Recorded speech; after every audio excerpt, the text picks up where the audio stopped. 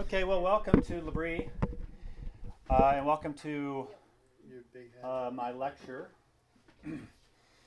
I'm calling this Understanding Jordan Peterson Part 2 because I've already had one talk on Jordan Peterson, and what I did in that lecture was I looked at his ideas. When people were coming to L'Abri, they kept asking, what do you think about Jordan Peterson? What do you think about Jordan Peterson? What do you think about Jordan Peterson? Yeah. And well, I started looking at his videos at that time. This was probably in June of 2017 is when I started paying attention.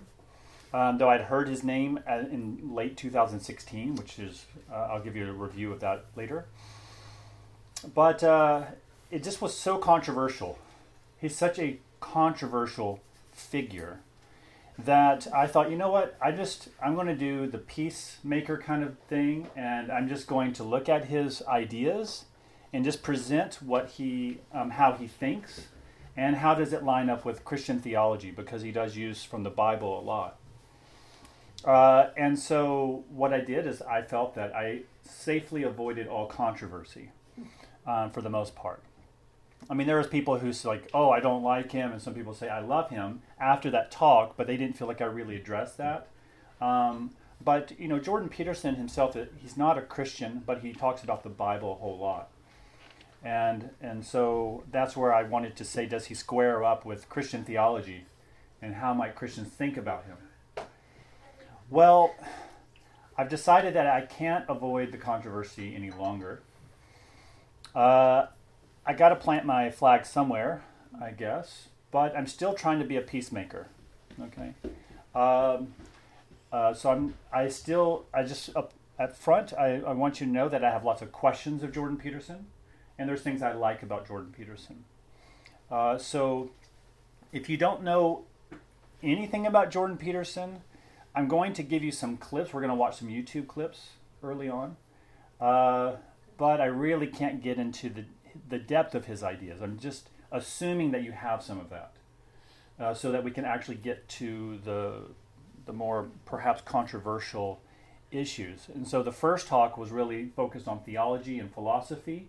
This one's really trying to look at the political and the cultural, looking at him in that way. So yeah, I basically decided I just want to ask, oh yeah, can you go to the next slide? I'm going to come over there in a minute, but can you just push forward? There's a picture of Jordan Peterson. It makes him look like, you know, an icon with the halo around him. But you see at the top it says clean your room, and at the bottom sort yourself out. Or as he would say, sort yourself out, bucko. And you can see the things that you're holding. They're a Christian artifact, an Orthodox cross with the tapery. Is that what you would call it? Some gown is not right. Garb. But you can see that there's a lot of scientific elements and a lot of mystical elements around him. But this captures, and actually, I'll show you a clip in a minute. There's a CBC documentary that I would recommend you watch. You can only watch it in Canada. And it's called Shut Him Down. And it was done by a woman, Patricia Marcaccia or something like that. And she was just interested in him as a psychologist. But she started recording him and she wanted to really kind of understand what was happening with his maps of meaning and why was there kind of interest around him. And then the whole thing blew up about his stance about the preferred pronouns. And so actually the documentary basically follows him for the first year and a half. And so she has an intimate view of how he's experiencing the phenomenon of him becoming famous. I'll show that in a minute. But in the documentary, and that's why I brought it up, is that he receives a scroll with him looking very much like something like this. And his very classic Canadian reserve, he goes, don't know what I think about that. So he doesn't even know. Someone says, is he surprised by his fame? He said, surprise does not do it justice. It's incomprehensible to me. So he's really puzzled by his own fame. So I really want to answer just two simple questions that I asked myself and I went to go look the answers for. Is how did Peterson become popular in the first place? And so that will be kind of an introductory first question. And the second question is how has he remained popular? I don't think the answers are identical. The reason people are interested in Peterson at the beginning is not why they stay with Peterson. They actually find something more interesting about him than maybe his stance on political issues. But you will also see that they're not mutually exclusive answers. They are tied together. So I hope to show that. This is not to be exhaustive. I can't say everything about Peterson. If I miss anything, please just tell me. If I get something incorrect, please tell me. This is simply, I'm trying to contribute in order for us to have a good conversation. That's all I'm trying to do. This is not the final authoritative word on Peterson. I don't think that you would take it as that anyway. But I just know there's so many other things to talk about Peterson that I think will come up in the discussion, and I hope that I can field well. But in trying to present this, it's quite limited in a lot of areas. But bring it up in discussion, and so. But hopefully you can refine my thoughts, and hopefully refine some of your thoughts about Peterson as well. If not, give him justice. So the Peterson was actually, he didn't have a cult following, but he was very popular as a teacher at Harvard. He was not an assistant professor. He wasn't a tenured professor. He was a professor trying to get a post at Harvard, but he was in Harvard 7 years. But people started referring to him as my guru, the best professor ever, greatest psychology professor, and so he almost had this kind of cult following early on. He's a very charismatic speaker, if you've heard him speak. He ended up going to University of Toronto and got a post there, and now he has tenure. Well, he started having some things happen at the University of Toronto, and I'm going to play a little bit. He'll explain a little bit about that. But it got to a point where he felt that he could no longer abide. And part of that was there was a discussion that they, before Bill C-16, which was a bill that included gender identity and gender expression as a part of the human rights, to protect them, protection from hate speech, and not only that, what Peterson would call compelled speech. Now there's debate on if that's what the bill actually does. But if you put it along with Ontario Human Rights Code, people say there actually is legislation that can come against you, and it leaves room for the possibility of severe consequences for not following or abiding by the law, losing your post, or being jailed, or being seriously fined. If you do not, if someone says, call me Zier, or call me they, and you don't want to call them that, then that can be punishable by law. That's how Peterson interprets this bill, and other people do too, but other people don't. They say that's not yet exactly right. It's possible, but that's not anywhere where we are. But that's where Peterson started becoming a bit alarmed, and so he made 3 quiet little videos. And I say quiet because they're quite modest if you see the videos he makes now. He's on a stage, he looks very nice. He's just like in his classroom or he's in his house. And the first video was Professor Against Political Correctness. The second lecture is, I can't remember the exact titles, but Professor Against or Questions Human Resource Center, which he'll talk about in the video that I'm going to show.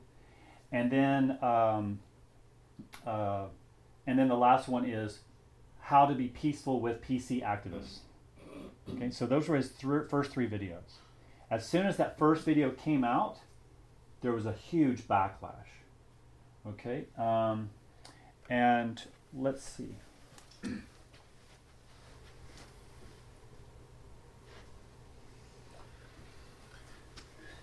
So after the first video, there was a protest.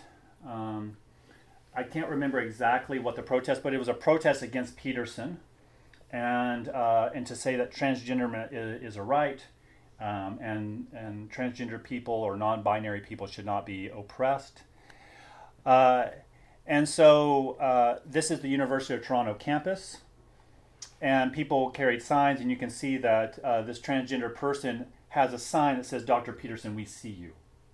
Okay, and there were over 200 professors that signed a petition against Peterson that wanted his removal, or at least for him to desist. And the University of Toronto wrote 2 letters to him to desist and take down his video and to recant what he had to say. And he refused. Now, if he got a 3rd letter, he said then he would be reprimanded and possibly lose. Now, some people feel that what Peterson was doing was being opportunistic. They thought, oh, now he's just trying to make a name for himself. And you see how famous and popular he's become now. You might think, well, there's some credence to that.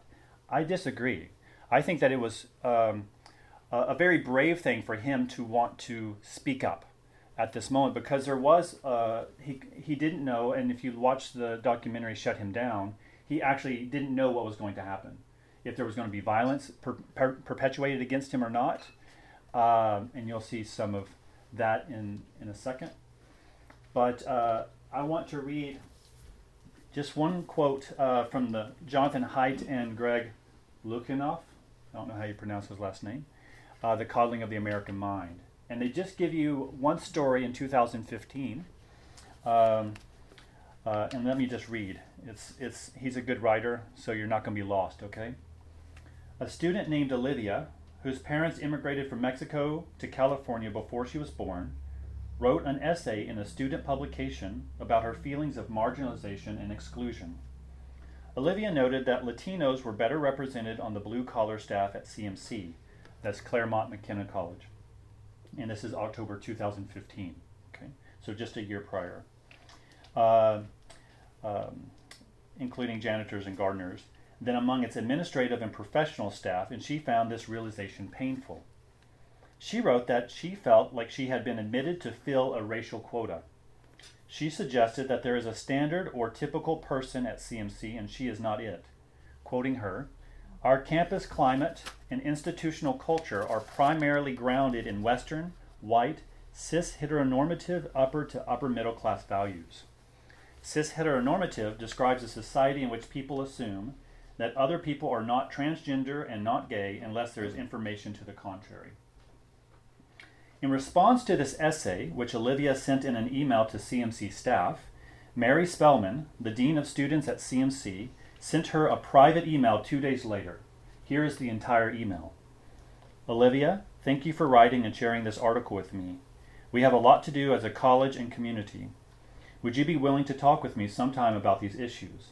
They are important to me and the Dean of Students staff, and we are working on how we can better serve students, especially those who don't fit our CMC mold. I would love to talk to you more. Best, Dean Spellman." What do you think about Dean Spellman's email? Cruel or kind? Olivia posted Spellman's email on her Facebook page after 2 weeks of receiving it, with the comment, "I just don't fit that wonderful CMC mold. Feel free to share."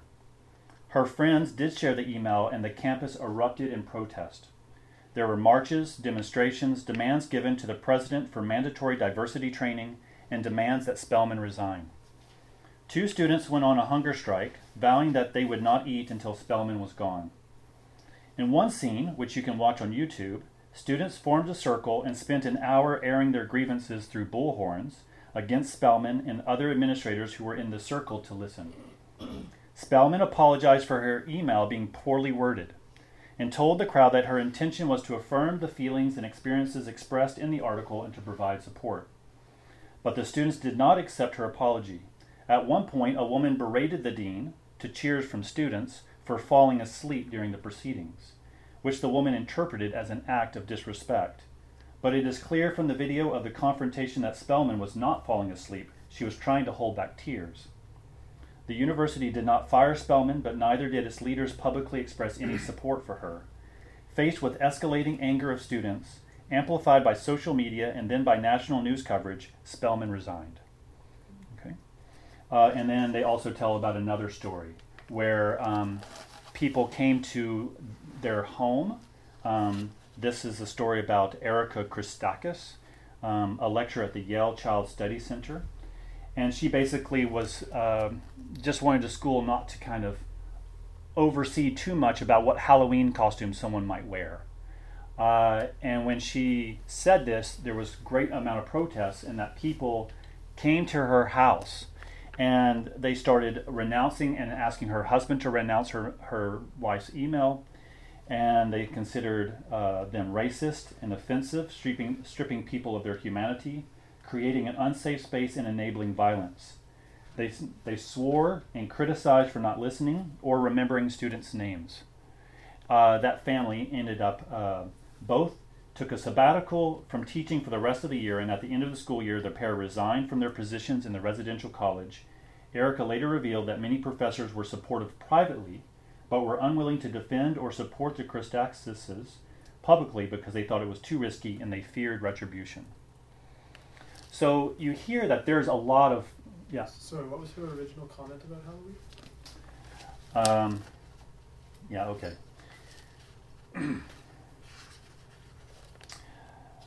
As this was happening, the previous incident, Spellman, another conflict over an email was unfolding at Yale.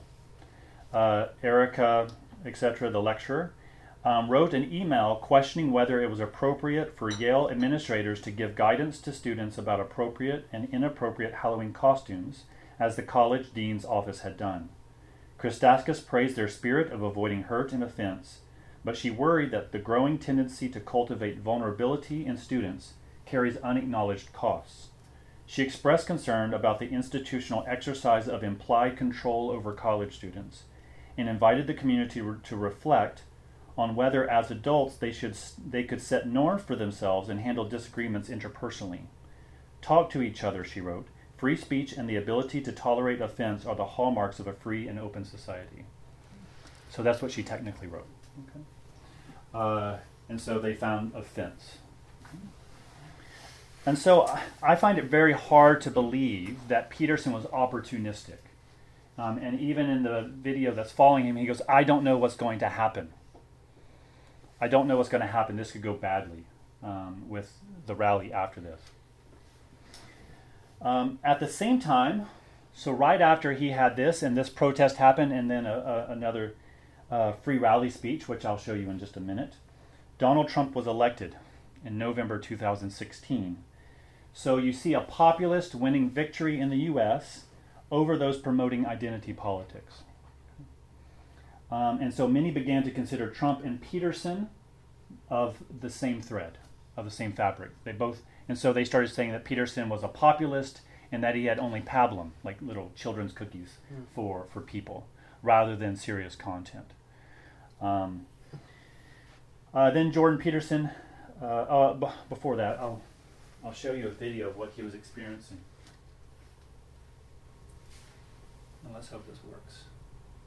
So he's visiting a guy named Jonathan Haidt, who I just quoted, and so it's going to show you that what happens there, and then you're going to hear some people at McMaster's chanting him down.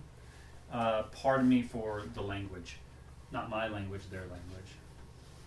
For some reason, it's not showing.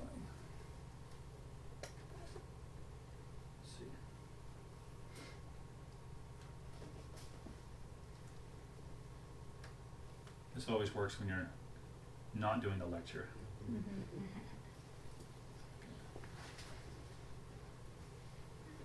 Okay.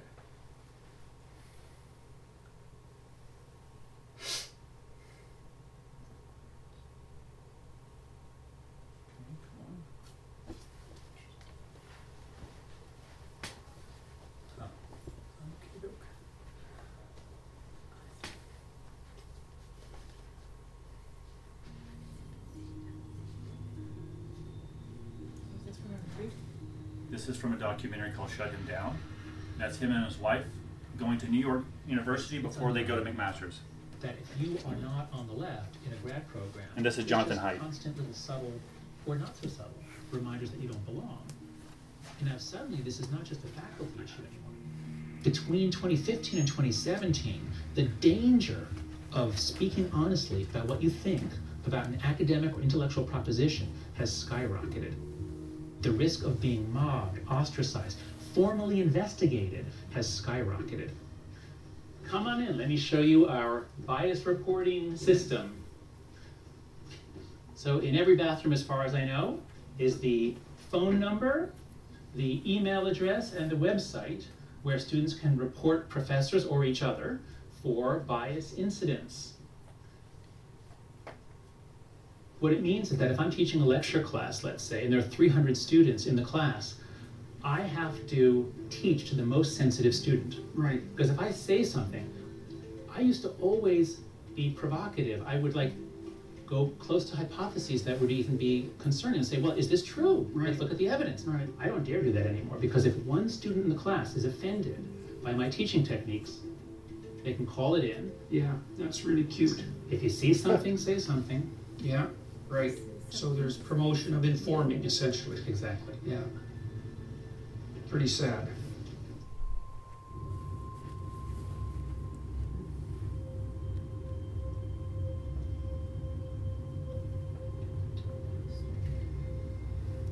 So this is him going to McMaster University.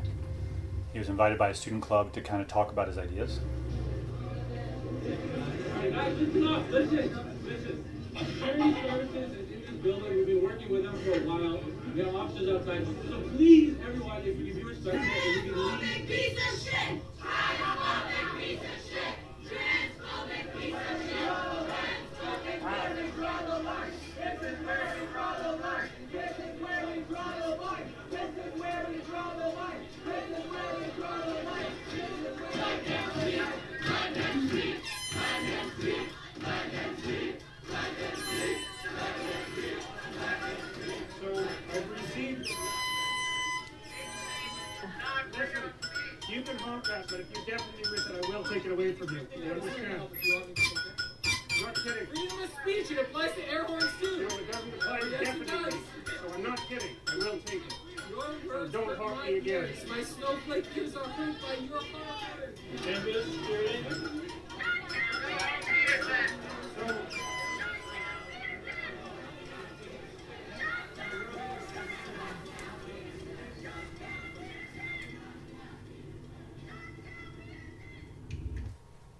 Oh yeah.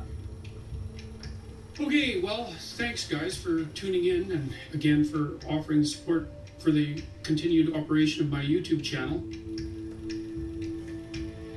We're in a chaotic time, and I've got letters from people all over the world who... Okay, he is more interesting than me, but we're going to keep on going. Okay, we'll get back to some more YouTube clips in a minute. Let's see. Actually, quite soon.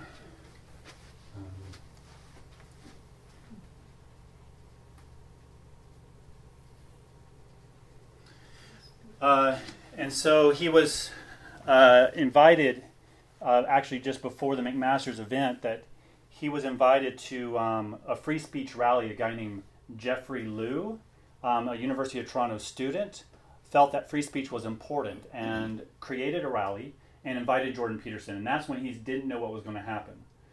And he knew that he kind of got himself into something big. But instead of backing down, like you would imagine these other professors did, or make an apology, he just doubled down. And and actually, if you just hear a random clip from him, he's yelling at this thing. But that's because some of the trans activists were blaring white noise and doing what they were doing the other one. And finally, when he does speak, he's yelling because probably he's worked up and also to be heard. And so this, as you can see, started skyrocketing how people started hearing about him. And then he talks to Joe Rogan at the end. And so he, at this point, has had, probably 300,000 followers. And he started getting personal support through Patreon. and it went from $300 a month to $10,000, $20,000, $40,000, up to $80,000 after the first year. So he was making $80,000 a month from patrons, and then of course his book came out. But here I'm going to play a piece from Joe Rogan. Now, the Joe Rogan Experience, this guy is kind of a color commentary. So don't think Joe Rogan represents Jordan Peterson, though they do have good conversations, or at least conversations that are colorful. And so here he's explaining what was happening at the University of Toronto and why he decided not to back down. And then he kind of leads into some of his other thoughts about why he stood up and why he thought this is the time to do it now. And you were a social psychologist? No, I'm not. I'm a clinical personality psychologist. What is the difference? Well, one of the differences is that personality and clinical psychology isn't a corrupt enterprise, whereas social psychology fundamentally is. It's been going through an absolute internal revolution over the last 2 years because of its own discovery that many of its fundamental studies and propositions are flawed. I would say social psychology is the most social justice / left-leaning part of psychology, and its methods are generally appalling. They're not well documented, and they produce all sorts of categories that don't exist. Whereas personality, I know it might seem like trivial distinction to people outside of the field, but these disciplines are quite separate from a historical perspective. They develop quite separately. Personality psychologists are very, very careful about defining what they measure. And so, for example, I study the big 5 personality traits. That's extroversion, neuroticism, agreeableness, conscientiousness, openness, and under openness falls intelligence. These are very well documented. We can really measure them. We can't measure them as well as we would like to. We've identified the biological basis for most of the traits, and we understand a fair bit about how they make people different. And personality psychologists have been very, very careful about measurement, whereas social psychologists are, as a general rule, very, very cavalier about their concepts, and that's led to a tremendous pollution, I would say, of the psychological literature.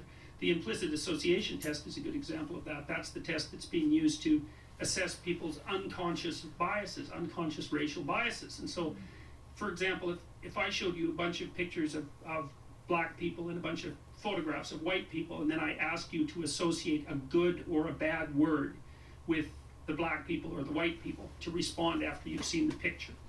If you are white and you saw white photos, you'd be faster at responding to the positive words. And so they've used that as evidence of racism. But part of the problem with that is that you can't distinguish it from a novelty response. So, I mean, most people in a given racial group are far more familiar with members of their racial group. And the fact that they're more likely to associate negative things with racial groups that are outside of their racial group isn't something that can be easily distinguished from just a novelty effect. But they make wide-ranging claims about the inbuilt biases in people, and that's lent impetus to these movements that are racing through corporations across the United States and governmental agencies, where people are being subjected to mandatory unconscious racial bias retraining. And there's no evidence, by the way, that works at all. In fact, the evidence that there is suggests quite the contrary. I saw this on one of your videos. You were discussing how preposterous this is on one of your videos, because one of the people that was opposing you was actually a part of something like this, right? Yeah, well, the human resources and equity people at the University of Toronto have made mandatory unconscious racism training, anti-bias training, and they made it mandatory for their staff. And I found that absolutely appalling. First of all, it's political re-education. So when you say mandatory, like this is something that you had engaged in? No, I didn't have to, because I'm not part of the human resources staff. Okay. But the people that they're consulting with to implement these sorts of programs certainly have faculty and students in their sites. I mean, these are trial runs for much broader rolling out of exactly this sort of re-education What's process. the methodology behind it, and how's this been vetted? Oh, I don't think it's been vetted at all. If you're going to, let's say you want to put into practice an educational process. What you need to do is you need to measure the initial state validly so that your measure, so you need to use multiple measures and all those measures need to say the same thing. So if you're going to accuse someone of racism, you need several different measures of racism, and then you have to show that across all the measures, it's like using different meters. All the meters should read the same thing. Then you have to implement your educational intervention, carefully defined. Then you have to see afterwards if the consequence of the educational effort was a reduction in those initial indices, those initial measures, that sort of thing. When it's been done at all, has showed that educational interventions of that sort that are mandatory actually make racism and bias worse rather than better. But why let a few facts stop you? Because we already know from the postmodernists that there's no such thing as facts anyways. So there's... Look, in Canada, here's something. This is one of the things that really makes me proud of my country. Our government has now announced that the judiciary in Canada will be selected. If you're going to be a candidate to be a judge, you have to produce a dossier that specifies your identities, whatever they happen to be, racial, ethnic, religious, and then the committee that's going to appoint you to the judiciary has to have undergone mandatory anti-racism and bias training before they're allowed to serve on the committee. So basically, we've set up a situation in Canada where the people who select our judges have to go a kind of indoctrination that has no validity from a scientific perspective before they're allowed to select our judges. Now, who's enforcing this? Where did The this come Justice from? Minister. But The Federal Justice Minister. Where did this program come from? Oh, Who there's was- all sorts of people who are offering these programs now. And so it's what become a growth industry. But what is their qualifications? That's a good question, right? None. Qualifications. Zero. Yeah, huh? yeah. The eyebrows are raised. Yeah, well, there's no way of having qualifications for Right. doing this sort of thing because it's not a valid procedure. So how do people they? who claim to be qualified. So they claim to be qualified. They come to the university and they say I have a solution. The university Yeah. says finally, just run with it, and That's they just exactly right. implement it because to question anything that would absolve racism is racist. Yes, right. Yes, and they did that in collaboration with the Black Liberation Collective, which is Explain that one, because that one's adorable. The Black Liberation Collective, isn't that the group that somehow thinks that white people are inferior because they don't have enough melanin? So yeah, they it was don't started by a woman who said exactly that. She's a black supremacist, and she said that the reason that white people are inferior is because they don't have enough melanin in their skin, and melanin apparently is this agent. It's a pigment, but it's apparently this agent that transforms cosmic energy into wisdom. I mean, she's completely. You can make up your own mind about her, and then the other person who started the Black Liberation Collective is a woman who used to work for the University of Toronto Students' Union, who is now being pursued by that Students' Union for embezzling $300,000 from that organization with the help of a couple of her cronies. Well, why let a few facts stand in the way of abolishing racism? Yeah, well, they also university. are perfectly willing to promote violent means of social transformation, and the university claims that it's in favor of safety, because they've gone after me because my refusal to use compelled pronouns has apparently made the campus unsafe. But they're perfectly willing to take advice from the Black Liberation Collective, and not only are they willing to take advice from them and not disavow them despite their support for violent means of social revolution, they're also pushing equality of outcome on their employees. And the people who taught their mandatory anti-racism and anti-bias training programs said outright in their training material, which I have copies of, that any institution that doesn't have equality of outcome as part of its characteristic at every level of the power organization is corrupt and should be restructured.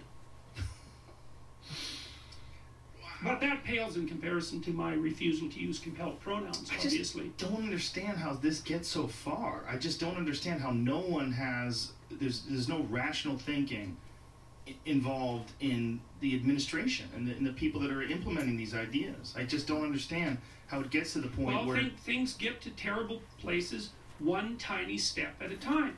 If I encroach on you and I'm sophisticated about it, I'm going to encroach 2 millimeters. I'm going to encroach right to the point where you start to protest. Then I'm going to stop. Then I'm going to wait.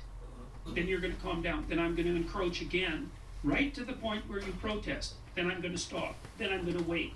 And I'm just going to do that forever. And before you know it, you're going to be back 3 miles from where you started, and you'll have done it one step at a time. And then you'll go, oh, how'd I get here?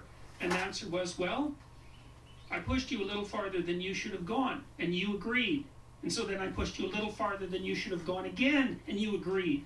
And if anybody's interested in this sort of process, and this is a horrifying book, if you want to read about how this process works, you can read a book called Ordinary Men by Robert Browning. And Ordinary Men is about, Browning was interested in how the Nazis trained how they trained people to kill, basically. And so Robert Browning studied this police battalion. It's a very interesting book. So these were middle-aged German men. So they were raised and educated really before Hitler came to power. So they weren't indoctrinated Nazis. They were policemen. And when the Nazis went through Poland and then needed to impose their brand of order on Poland, they brought policemen in. They brought this battalion of middle-aged policemen in. And their commandant, their commander, was by all accounts a pretty decent guy. And he told them that because it was wartime, they were probably going to have to do some pretty terrible things, but that they could go home if they didn't think they were up to it. So there was no compulsion. This wasn't a Milgram experiment or an experiment where you had to obey orders. The guy who was giving the orders said, look, this is going to be awful, but you can back off. But the guys thought, well, I'm not going to leave my comrades here to do the dirty work, which is kind of a virtue in a perverse way.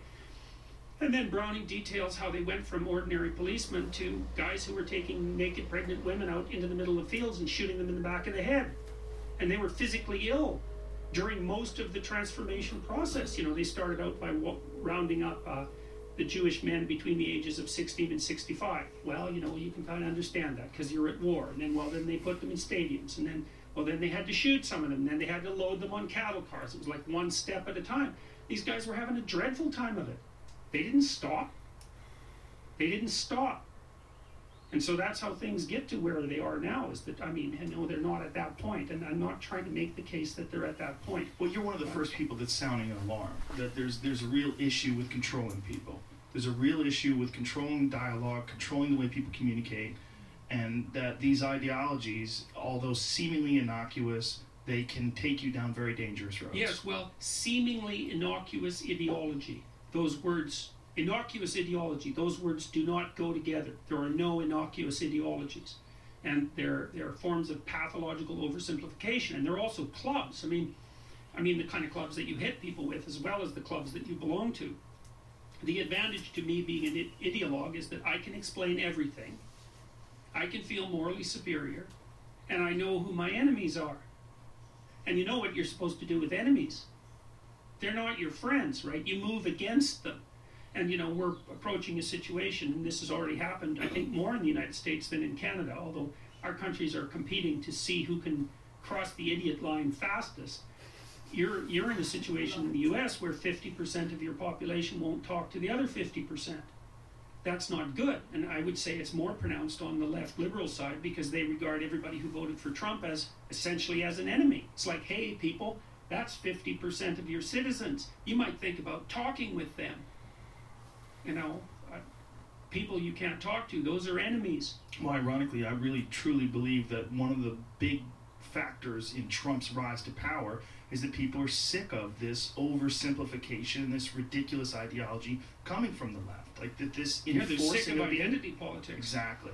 And so they've chosen an identity politics that opposes the identity politics that they think is disgusting. Yeah, and that's just starting. It's just starting. That's it right. Is just starting. That's right. Well, if you teach one side to play identity politics, de facto you teach the other side to play identity politics.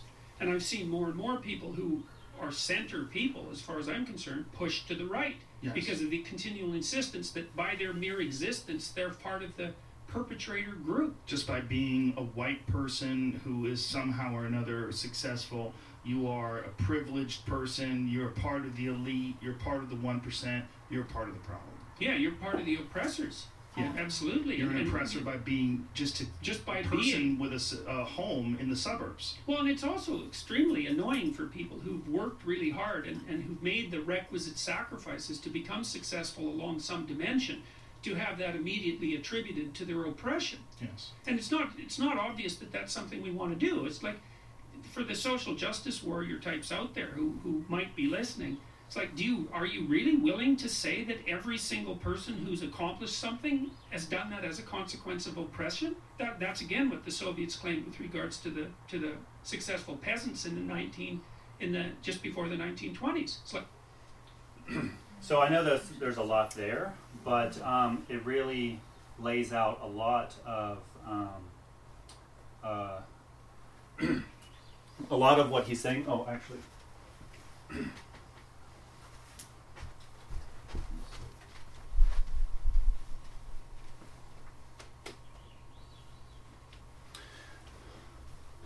And I wanted to play the longer clip, one, because you can kind of hear him, what he's saying and how he was thinking about it as he was making this decision. But also I think it was really important to kind of let the conversation play out, because you heard that he was saying that he doesn't think just the left is playing identity politics. He thinks that the right are playing identity politics. But what happened is the more the left push identity politics, the more it creates the right to have identity politics. And he goes, and what you're having is no civic or public discourse. There's no civic discourse, and what's happening is that people are just seeing each other as enemies. And he thinks that identity politics or ideologies really just create divided people and people who see their own fellow citizens as common enemies, rather than a common humanity or a common citizen. Well, that all happened in 2016, and he was still very much a national figure. He became a national figure, but he was not an international figure. But still, some people thought he was a crackpot, and they thought, well, he's overinflating the dangers on campuses. They didn't have the coddling of the American mind, what I was saying. It was just like, well, maybe he's overstating the case. Some people thought, yeah, maybe that's true. And is he just making a political stance? What really changed that was Lindsay Shepard. And Lindsay Shepard she was a teaching assistant in a communications course, and she was given, basically, she was teaching the class. She had to kind of give some idea of what she wanted to teach under her supervisor, but then she would teach the students, kind of a low-level class. And it was a class around communications and debate. And so she showed a clip from a Canadian TV show called The Agenda with Steve Paikin. And Jordan Peterson went on it, along with some other, some trans activists and some lawyers and whatnot, and they were all arguing about Bill C-16 on should it become law or not. And it had just become law, the bill that I mentioned earlier. Well, then she found out that she got an email saying that she needed to come to the supervisor's office for disciplinary actions. Some of you are very familiar with this story. But what happened is that she went into the office and she was very nervous. And the professor started saying about how she basically brought Hitler into the classroom and that this was not up for debate. And she goes, well, this was precisely what it was. It's up for debate. And she said that she was neutral. She wasn't politically active. And she's a non-religious person, born in Victoria, by the way.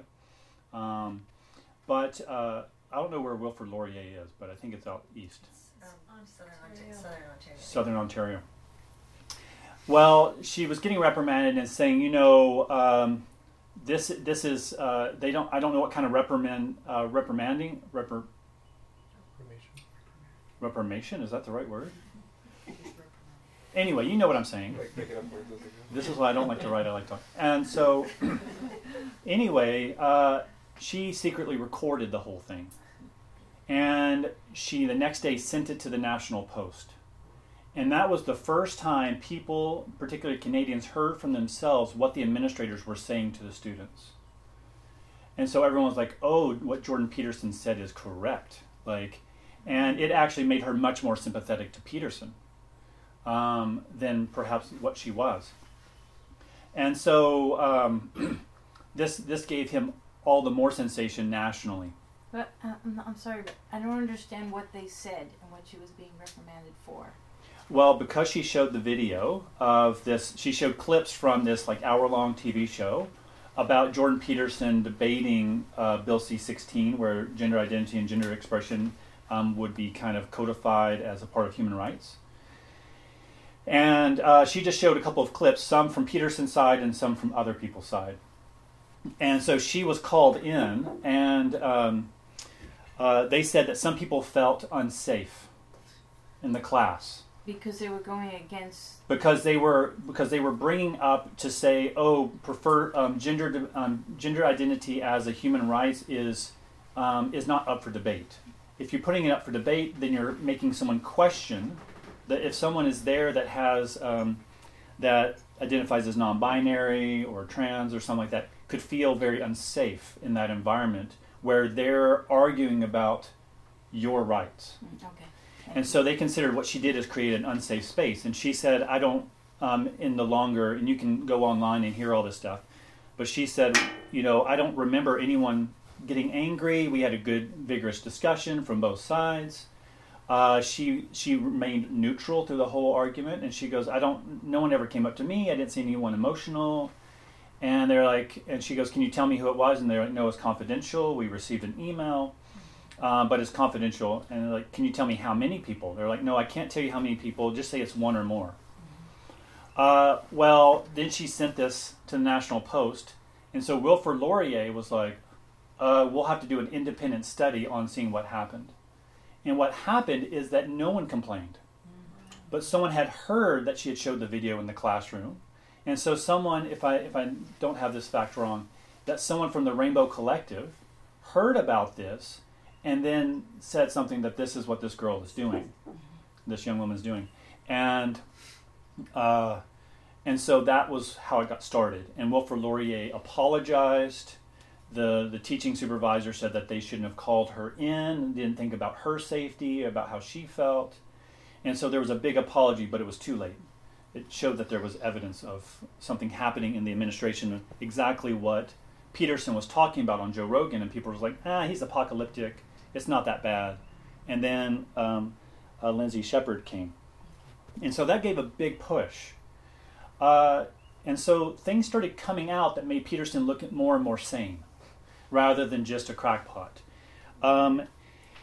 This is a very famous video that made Jordan Peterson international. It was this section. The students saw some of this the other day. This part they did not see. But this is an interview by Kathy Newman on Channel 4 News in England. I believe it's part of the BBC. And so she was interviewing Peterson about his stance on preferred pronouns and his other stuff. This happened in January 2018. And so this is the point, and you're going to get to hear someone who, Kathy is very sympathetic to the left and thinks that Jordan Peterson is wrong. And this is Jordan Peterson defending himself against her. And and basically the interview has been going along, and it builds up until this kind of moment, okay, where she really wants to go after him. And I might try to have to explain later, but you'll see. It's called a Ha Gotcha video.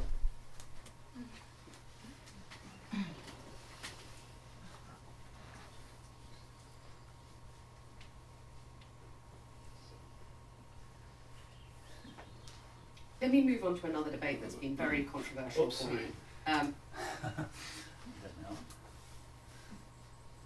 a beautiful piece of art, but those are all gourds, by the way.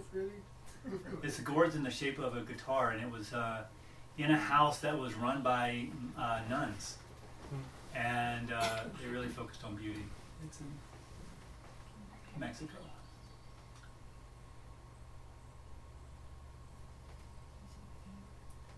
Not, certainly not for centuries. Let me move on to another debate that's been very controversial for you.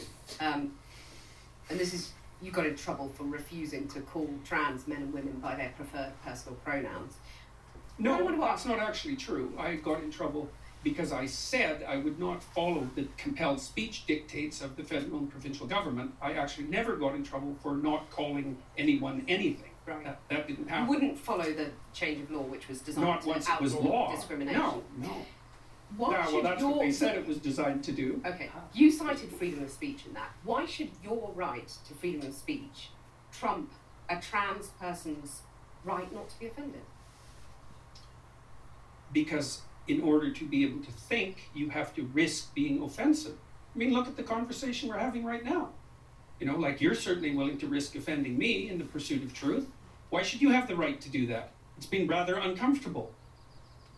Well, I'm very glad I put you on the spot.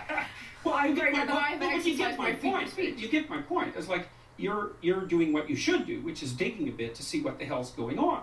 So And do that you- is what you should do. But And you're you exercising think- your freedom of speech to certainly risk offending me. And that's fine. I think more power to you as far as I'm concerned. Except you haven't sat there and... I'm just trying to work that out. I mean, Ha, gotcha. you have got me. You have got me. I'm trying to work that through in my head. Yeah, it took a while. It did, yeah. Took a while. You have voluntarily come into the studio and agreed to be questioned. Mhm. A trans person in your class has come to your class and said they want to be called. And that's never sheep. happened. And I would call them sheep. So you would. So you've kind of changed your tune on that. No, I said that right from the beginning. What I said at the beginning was that I was not going to cede the linguistic territory to radical leftists, regardless of whether or not it was put in law. That's what I said. You've And then the people who came after me said, oh, you must be transphobic and you mistreat a student in your class. It's like, I never mistreated a student in my class. I'm not transphobic, and that isn't what I said. Well, except you've also called trans campaigners authoritarian, haven't you? I mean, isn't that Well, grossly only in the insen- broader context of my claims that radical leftist ideologues are authoritarian, Yes, which but they are. You're saying someone who's trying to work out their gender identity, who may well have struggled with that, had quite a No tough doubt time I over the struggled years. with it, yeah. You're comparing them with, Chairman Mao, who No, just the saw the activists. deaths of millions of people. Well, Just the even if the activists. activists, they're trans people too. They have a right to say these things. Yeah, but they don't have Isn't a it right to grossly speak for their whole insensitive community. To compare them to Chairman Mao, or, I could Pinochet, Augusto Pinochet. I mean, this is grossly insensitive. No, I isn't it? didn't compare them to Pinochet. Well, I did compare them to he was an Mao. authoritarian. He's a right-winger, though. I was comparing them to the left-wing totalitarians. And Okay, I do believe Mao- they are left-wing Mao- totalitarians. Under Mao, millions of people died. I Right. mean, there's no comparison between That's- Mao and a trans activist, is there? Why not? Because trans activists aren't killing millions of people? The philosophy that's guiding their utterances is the same philosophy. The consequences Not are... yet. You're saying that trans activists No. could lead to the deaths of millions of people? What No, they're I'm doing- saying that the philosophy that drives their utterances is the same philosophy that already has driven us to the deaths of millions. Okay, tell us how that philosophy is in any way comparable. Sure, that's no problem. The first thing is that the philosophy presumes that group identity is paramount. That's the fundamental philosophy that drove the Soviet Union and Maoist China. And it's the fundamental philosophy of the left-wing activists. It's identity politics. It doesn't matter who you are as an individual, it matters who you are in terms of your group identity. You're just That's saying these murderous. things, though, to provoke, aren't you? I mean, No, you are yeah. a provocateur. I never said You're like anything. the alt-right that you hate to be compared to. You want to stir things up. I'm only a provocateur insofar as when I say what I believe to be true, it's provocative. I don't provoke. Maybe for You humor don't set out to now and provoke. then. I'm not interested in provoking. But what Not about the the thing least. about, fighting and the lobster? Tell us about the lobster. Well, that's quite a segue. Well, the first chapter I have in my book is called Stand Up Straight with Your Shoulders Back. And it's an injunction to be combative, not least to further your career, let's say, but also to adopt a stance of ready engagement with the world and to reflect that in your posture. And the reason that I write about lobsters is because there's this idea that hierarchical structures are a sociological construct of the Western patriarchy. And that is so untrue that it's almost unbelievable. And I use the lobster as an example because the lobster, we divulged from lobsters in evolutionary history about 350 million years ago, common ancestor. And lobsters exist in hierarchies, and they have a nervous system attuned to the hierarchy. And that nervous system runs on serotonin, just like our nervous systems do. And the nervous system of the lobster and the human being is so similar that antidepressants work on lobsters. And it's part of my attempt to demonstrate that the idea of hierarchy has absolutely nothing to do with sociocultural construction, which it doesn't. Let me just get this straight. You're saying that we should organise our societies along the lines of the lobsters. I'm saying that it's inevitable that there will be continuity in the way that animals and human beings organize their structures. It's absolutely inevitable. And there is 1/3 of a billion years of evolutionary history behind that. Right? That's so long that 1/3 of a billion years ago, there weren't even trees. It's a long time. You have a mechanism in your brain that runs on serotonin that's similar to the lobster mechanism that tracks your status. And the higher your status, the better your emotions are regulated. Get the idea. His famous lobster thesis. I'm not going to play any more clips, but I'm just going to mark on this. Okay, so I wanted to play quite a few videos just so you can hear him. And I tried to, because there's hundreds and hundreds and hundreds of hours of him talking. And it seems like every video clip is 2 hours, 2.5 hours. So it's quite hard to find the little clips. So I should be applauded for just finding those little clips. Controlling my action. Now I felt that I had to. Yeah, compelled clapping. 2 weeks after his interview with Kathy Newman, he released 12 Rules for Life. Okay? It showed you author of this book, but the book hadn't come out yet. And that's what catapulted him into international stardom. But what people did is that when they went to go open the book on 12 Rules for Life, because they had heard a lot about him talking about compelled speech, about preferred pronouns, they opened the book and they find hardly anything, almost nothing, about gender pronouns. He talks about evolutionary theory, he talks about psychology, he talks about lobsters, he talks about biblical wisdom, and he talks about self-help rules. If you want to know kind of more about that book, then you have to listen to my other talk about what he says. I can't re-go over it now. And when I first lectured on Jordan Peterson, he was quite popular locally, but then he has now become an international. And so when I recently lectured on Jordan Peterson at Swiss Labrie in April, all the people from the branches from around the world knew who he was very well. And they said that in Brazil, this is a big conversation on who Jordan Peterson is.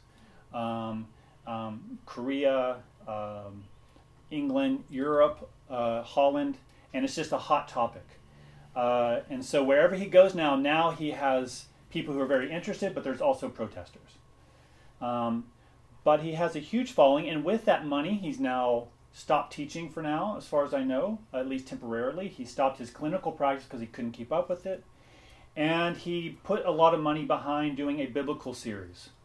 And so he basically rented out this conference place on a Tuesday night and invited people to come and hear him. And people crowded in and started listening in. So he has a 2.5-hour lecture on the Bible. And he has 4 million views. So he's become something quite big from that University of Toronto psychology professor who just took a stand, who has now millions of people watching him and listening to him, buying his books. But he's not a Christian. But he's not a Christian. And I've heard more and more of him talking about who God is, and it's much more of an abstraction. He doesn't believe in a personal God, or at least maybe he would have room for that at some point, but he doesn't really have much room for that. He believes that the Bible is a sociological phenomenon rather than a divine revelation. And he often will, if you talk to anybody, that people who, he talks about life as suffering and taking personal responsibility for your life. So he sounds very much like a psychologist, okay? But a psychologist that has all this else going on. Okay, so now I want to answer the second question. Sadly, there's no videos for this one. You're just going to have to hear me. And and I'll go back to the slides. Don't cut yourself short. I won't. I never do. It's not sad. I'm not cutting myself. Let's see.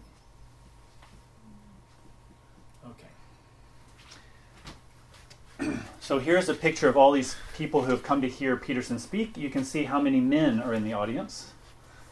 Okay, but this is still particularly early on. Okay, so my second question, the first question, how did Jordan Peterson become popular? I gave you that. How has Jordan Peterson remained and has become increasingly popular? So let me ask this question. Is Jordan Peterson simply an apocalyptic preacher or represents something apocalyptic in culture because he's trying to make... Sorry, let me start that over. Is Peterson simply apocalyptic because he's trying to take back the power lost to him as a white male? Or is Jordan Peterson a canary in the mine shaft who has seen the beginnings of totalitarian ideology at work in society? So those are the two questions I'm asking. One, is he just a white man trying to get power back for other white men or just men in general? Or is he a canary in the mine shaft? Do you know about that metaphor? A canary, the miners would take a canary into the mines, and if they looked over and they saw the canary had collapsed, that means there was too much sulfur or something, or carbon dioxide in monoxide. Yeah. Thank you. Carbon monoxide in the shafts, and they would see that the canary was dead. And so usually the canary tells you that there's a problem coming, and so you need to flee before it starts. Yeah, I like to give visual images on canaries dying. So is he the canary in the mine shaft, or is he a raging white man trying to get power back? And how you answer this question informs how you are predisposed to interpret his popularity. Okay. I was thinking about it. I think it's like the mirror of Galadriel. So in The Lord of the Rings, Galadriel is this elfin queen. I can't remember Lothlorien. I don't know any Tolkien nerds here. Can help me out. You're doing great. I'm doing all right. And so Frodo and Sam kind of go into this kind of enclosed where Galadriel is in the middle of the night. And there's a pool of water. And in that pool of water, Frodo is invited to look. And he's invited to look, and what he sees are horrific things going to happen. He sees him kind of taken and all these bad things that are in his future. They've had some close calls, but nothing so horrific as this. And then Sam looks into the mirror, and he sees frightening things. And they ask, is this what is to come? And she said, basically, I can't remember exact quotes, but basically, this is a world that may or may not yet come to be.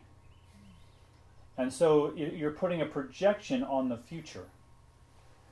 Now, some people will say that Jordan Peterson is a Rorschach test, that you basically see what you want to see. The Rorschach test is the ink blots. The psychologist shows you the ink blot, and you say, that's a dad. And you're like, oh, okay, I'm going to write that down and psychologize you, basically.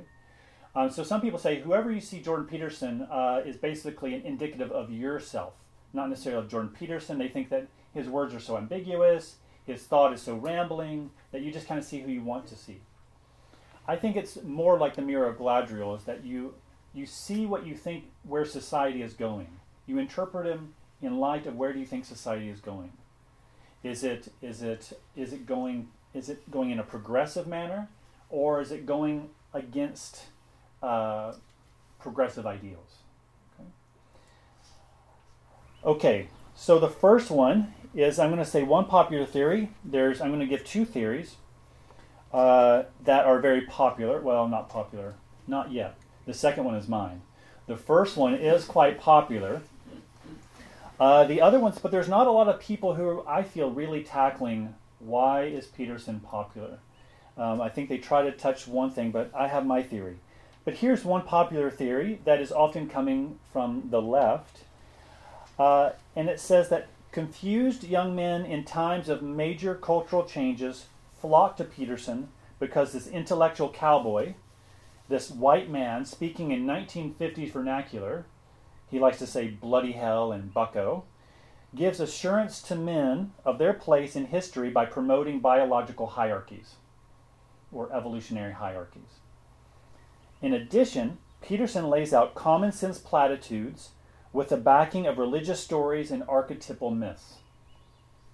So, in short, tradition and evolution tell us that we should be grateful for the society we live in. Okay? We should be very grateful of where we've come. Of course, young men will flock to this, the theory goes. Yet this theory interprets Peterson at worst as a dangerous figure whose pseudoscience, like his lobster, which we might critique, but as a dangerous figure whose pseudoscience can be used for white supremacy and toxic masculinity. He does this so that for all male interactions have an underlying. He says that all interactions that males have an underlying threat of physical violence. Okay, and now at best, this theory sees Jordan Peterson as a father figure to lost men, but misguided to harken back to society that never was. They imagine him wanting to go back to a society like the 1950s, where men were men and women were women. He sees all the world through apocalyptic lens, where postmodern neo-Marxists, his phrase, where postmodern neo-Marxists are trying to wreck Western civilization, one that was hard won. His popularity does not speak well of his intellect or his system of thought, but speaks badly of our own times. Men, particularly white men, are having a hard time dealing with all the losses in society. Men are now experiencing a loss of power, and that is difficult for anyone. People do not like losing their place of privilege. Of course, a white man would interpret these social changes as scary rather than progressive. Young men who have an almost implicit privilege are now having to face that they must share power amongst others. So the young men don't want to share power with others. And so comes along Jordan Peterson and his message that we shouldn't make radical changes to society, and that we should in fact be thankful for patriarchy. Now, that is something that Peterson does say in an interview with Helen Lewis of GQ. I would encourage you to watch the first hour of that video. It gets painful after that. You might think it's painful after 5 minutes. But it's very interesting because Helen Lewis is left and like Kathy Newman, but she's trying to do better than Kathy Newman. Okay? It doesn't always go well. They get into quite some angry, or he becomes very frustrated. But she was also trying to push back on the gender pay gap, which is what Kathy Newman was talking about. He is saying that we are ungrateful if we look at the society we have, where we have, for the most part, access to water, food, luxury items. We have the ability to vote.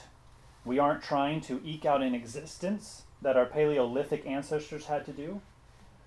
Yes, there are evolutionary reasons men had to play one role and women another, but we shouldn't be resentful of that. We may look at history and see that there were several injustices, like tribal warfare and stuff like that. So he does see that there was a lot of social injustices throughout history.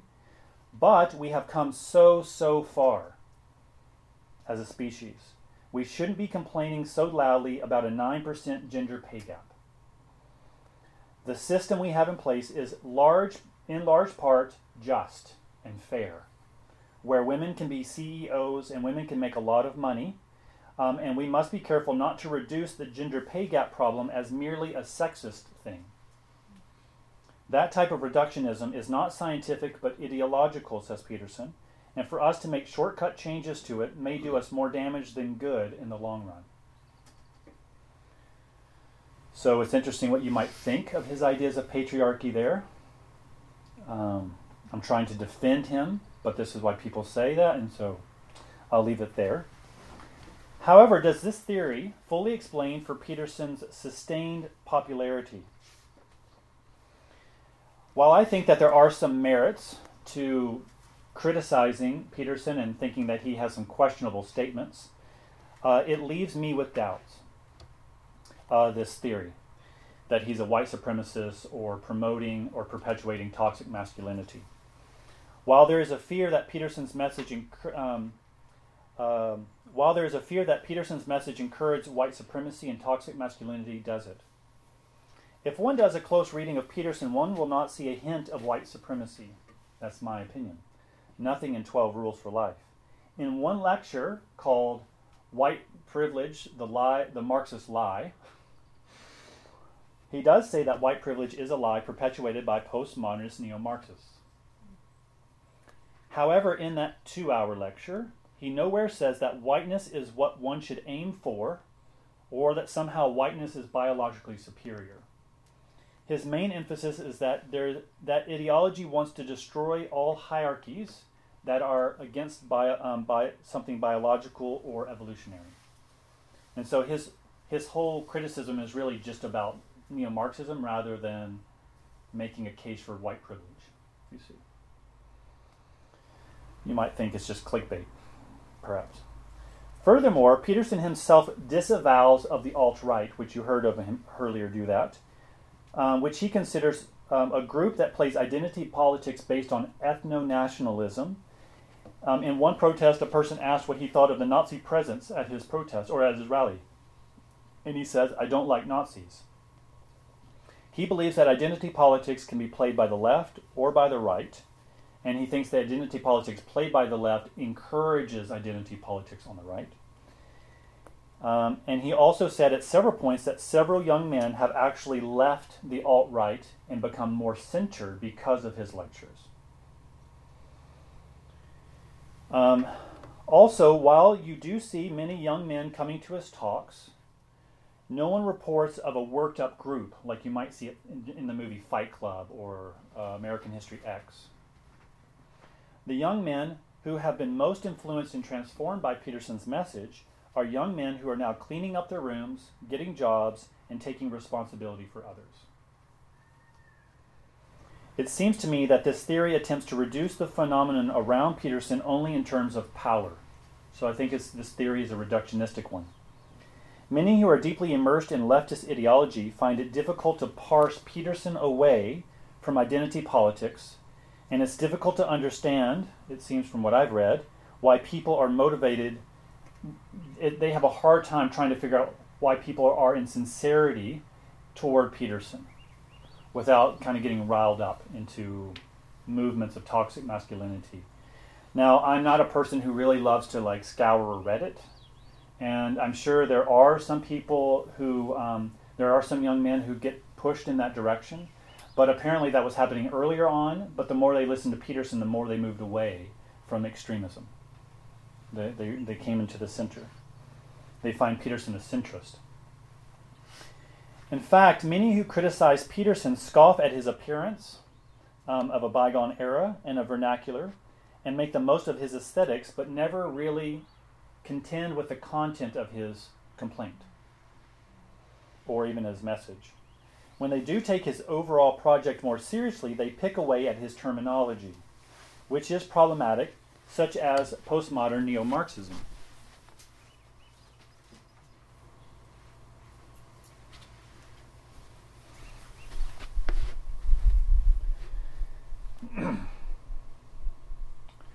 So here I have a picture of someone named Natalie Wynn, better known as a YouTuber called ContraPoints, a transgender person, and shows in her video, that's what she goes by as her, is that it's logically inconsistent to say postmodern neo-Marxism, because postmodernism is anti-grand narrative, where neo-Marxism is a grand narrative.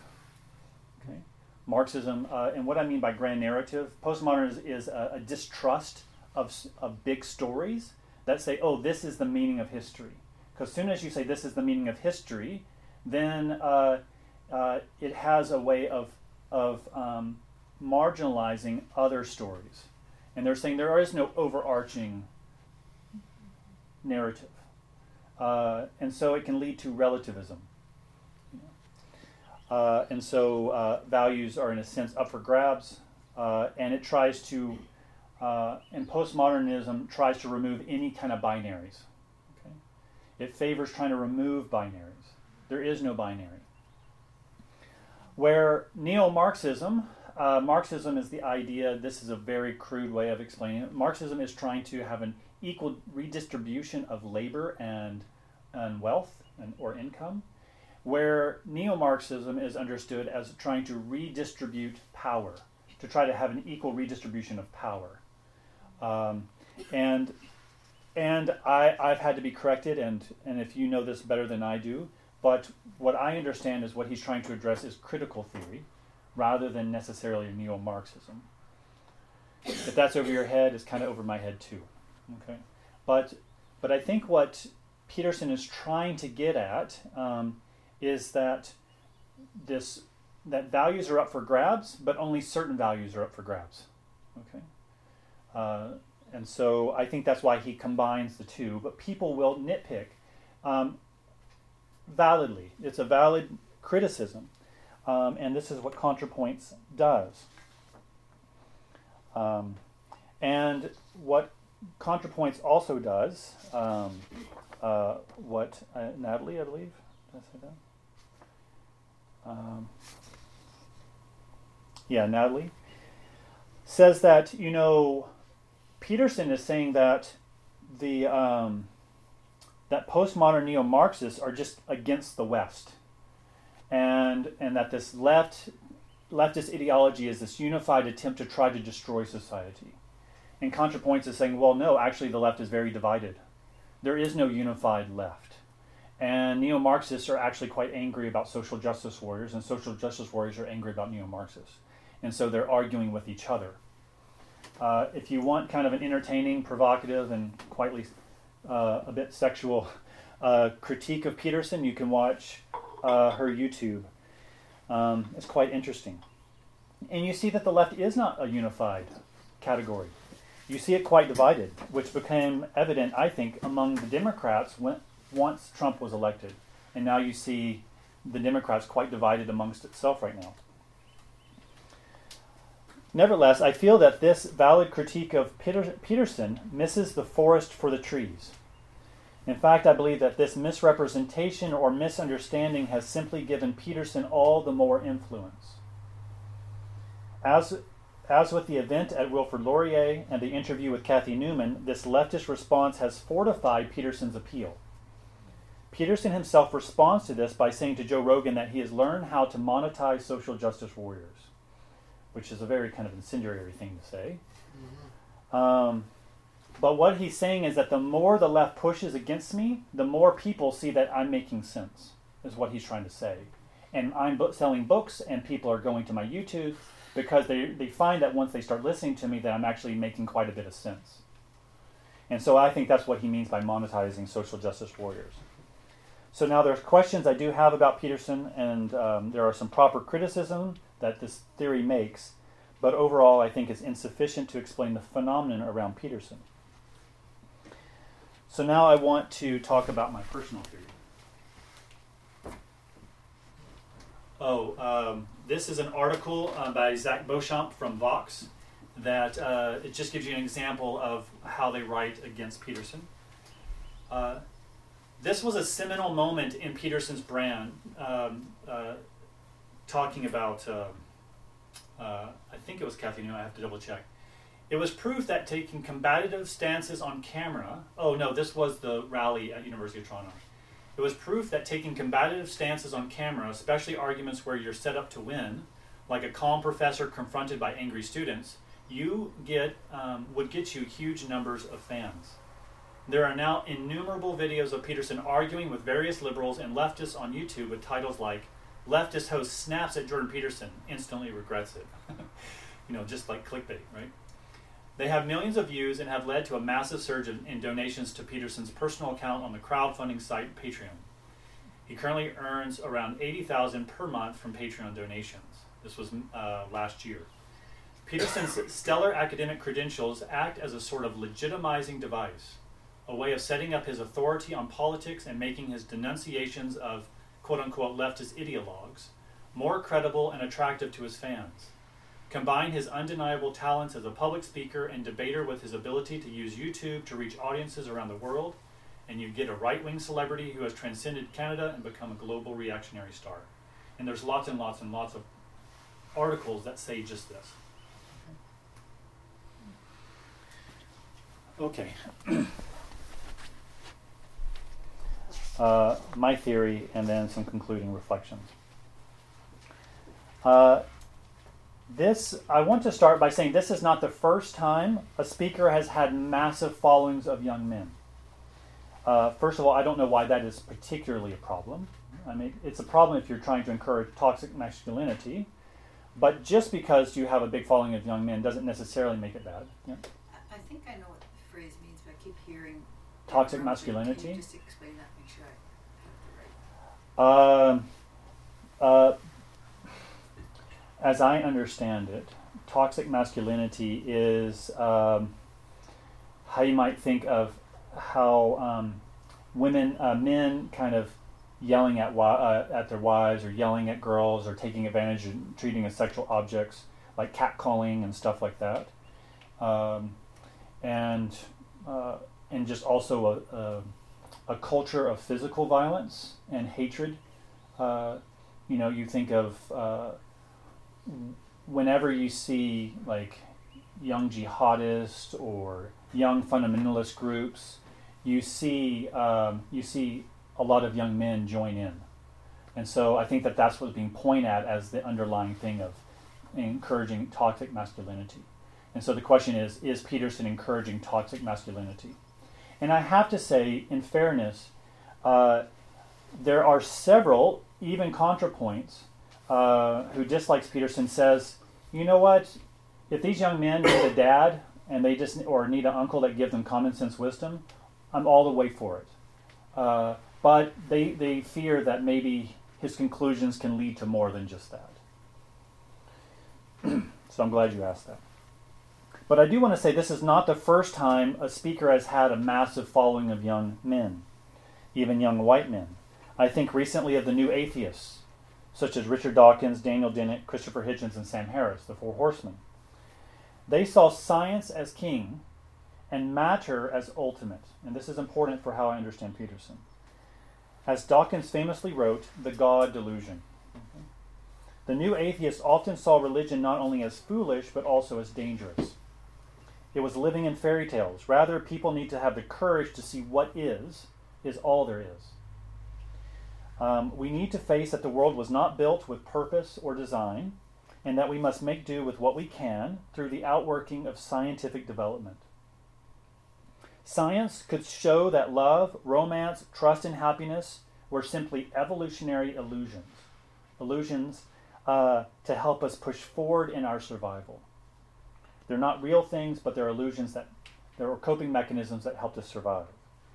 However, as society has begun to be thrown into confusion, particularly the political atmosphere in our countries, these writers had little to offer on the ills of society or the personal pains that people were experiencing. In fact, some could see that the new atheists were exacerbating despair. In response to this, a few newer new atheists looked for a softer response. And this is something that I've been quite familiar and interested in. Sean Kelly and Hubert Dreyfus wrote All Things Shining.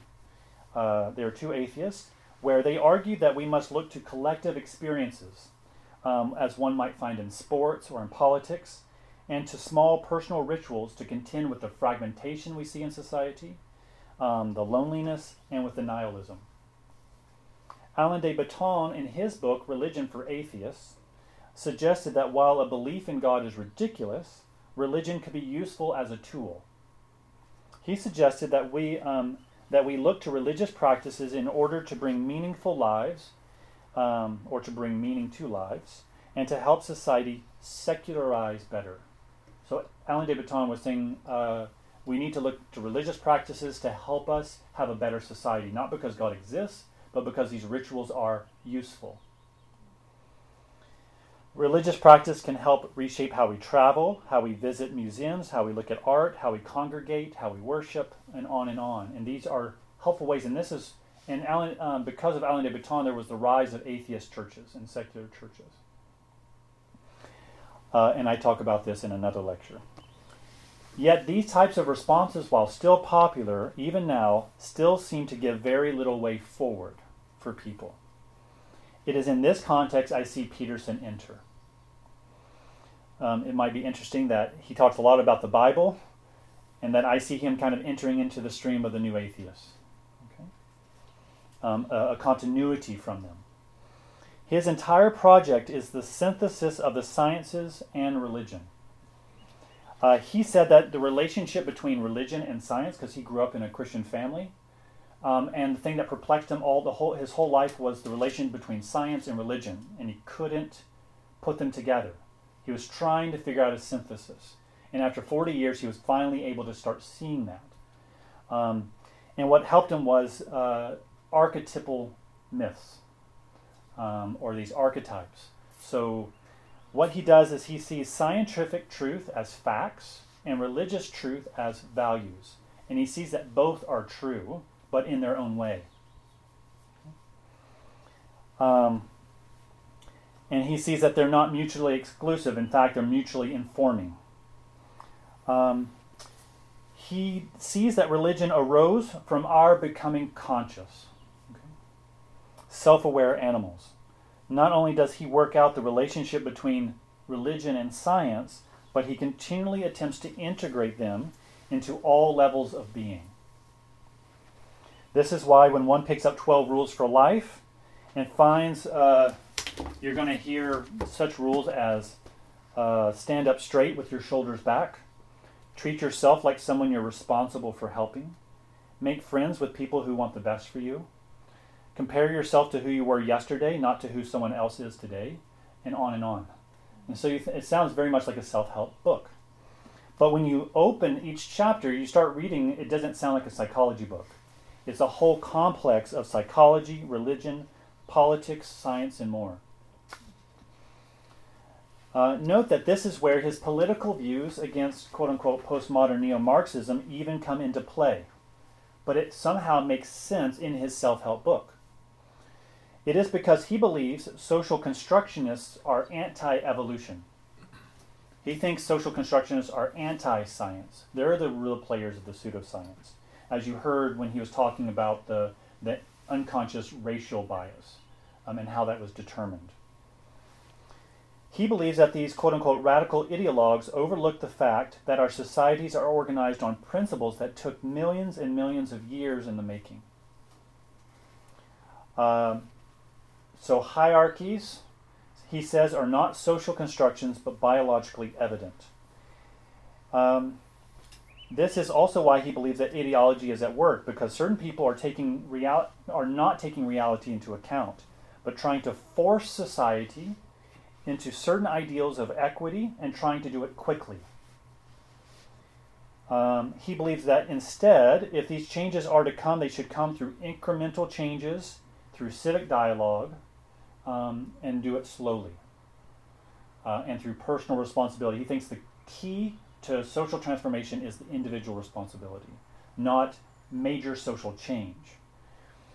And so basically he sees that society as it's developed, as I tried to explain about patriarchy, is that evolution has slowly unfolded and that we have this very complex ecosystem, and now we're just running ramshod over it by trying to just put our ideals on society rather than listening and looking at science. What does science say? So when one looks at each rule, one finds, as the hippies would say, that it all connects. This, I believe, is the main reason for his appeal, that he has a system that is largely integrated from the smallest detail, clean your room, and tying that small practical detail, clean your room, and tying it to meaningful existence that is metaphysical and millions of years old. So when you think of cleaning a room, it's not just clean your room, you'll feel better about yourself. Peterson's saying, no, this whole history of evolution and this dynamism that we now have this opportunity to clean our room. And so he's tying this practical advice to all things political, social, and scientific, and religious. His ideas are not just for men, but one can see how there is a particular appeal for young men. It's a meaning system that does not blame them, as critical theory does, down with all old white men, and does not necessarily exclude others. Peterson himself is not against calling a trans person by their preferred pronouns, which I hope you caught. He also has personal political views that many on the left would favor, such as socialized health care or gay marriage. He simply wants to see the science before he is persuaded. Many Christian men have left the church more recently, because you may not know, but a lot of young men are actually coming back into the churches, into Christianity, through Peterson's work, which is interesting because his two heroes are Nietzsche and Carl Jung, who were not sympathetic to Christianity. But Peterson's more sympathetic to Christianity than they were, but people are re-examining the claims of Christianity because of his teaching on the Bible. They see it as, he sees it as a resource of, so when he looks at the Bible, he believes that these are coded stories that reveal to us our evolutionary development, particularly the evolutionary development of our psyche or of our consciousness. And so people say, oh, well, maybe the Bible has something to say for me, especially if it's going to tie me to practical advice like clean my room or stand up straight, take personal responsibility. And but anyway, many Christian men have left the church more recently because there has been insufficient attention paid to science, in my opinion. I've seen lots of people who come through L'Abri who really feel that Christian pastors don't pay attention to scientific debates or scientific discoveries. So many churches either avoid the topic or speak in defiance of science. I've seen many young men who have passed through here who felt that the church was more emotional and more sentimental and less fact-driven. Yet when they began to listen to Peterson, they found that there was an integrated system that gave space to both religion and science. Okay, so that's my theory on why people like Peterson. So concluding reflections, how might we think about the phenomenon as Christians? And I just have a few points. So I've already discussed Peterson's worldview and explained how he differs from Christian theology. But here I want to address more specifically how to think about the phenomenon around him, more particularly. So one, I'm very thankful that he has opened the conversation. For that, I'm grateful, and I believe that Christians should be grateful that Peterson had the courage to take a stand when he did. He had to face a great amount of vitriol and at great risk. He could at any moment decide that it was too much for him. However, he acted out of his deep convictions, and his deep convictions were for society at large. It wasn't opportunistic, but he was afraid of what would happen in society if he remained silent. Many people have shouted him down and people have been shouted down and have moved from their own city as a result of such protest. Nevertheless, Peterson stayed the course. Now, this conversation, this debate between left or critical theory and moderates, and sometimes the right, calling for slower social change and public dialogue around these issues, is not really a debate that's happening publicly, though I think that Peterson's trying to make it happen more. Sometimes people lose friends over how they think about Peterson, and I know some people who like Peterson, but they're secretly like him. They would never admit it to their leftist friends. However, there are people who are left-leaning who are beginning to privately listen to Peterson at home on their computers. Let me just give you a quick little quote that I think I have.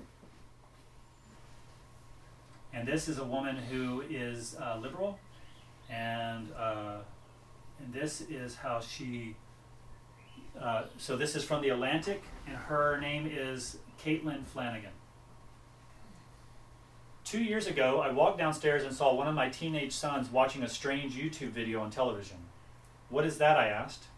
He turned to me earnestly and explained, "It's a psychology professor at the University of Toronto talking about Canadian law." "Huh?" I said. But he had already turned back to the screen. I figured he finally gotten to the end of the internet, and this was the very last thing on it. That night, my son tried to explain the thing to me, but it was buzzing in my ear. And I wanted to talk about something more interesting.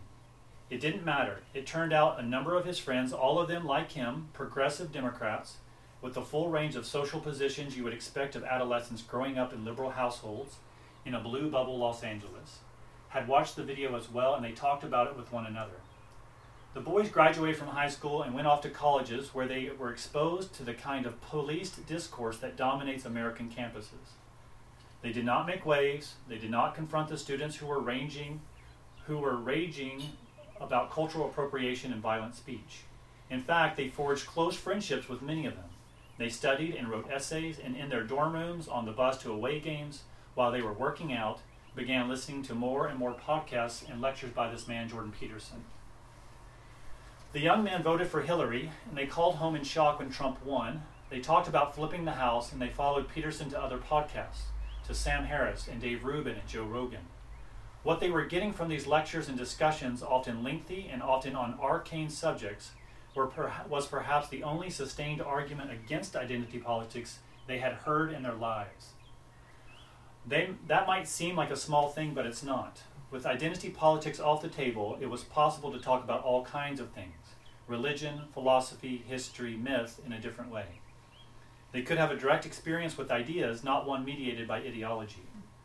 All of these young people, without quite realizing it, were joining a huge group of American college students who were pursuing a parallel curriculum right under the noses of the people who were delivering their official educations.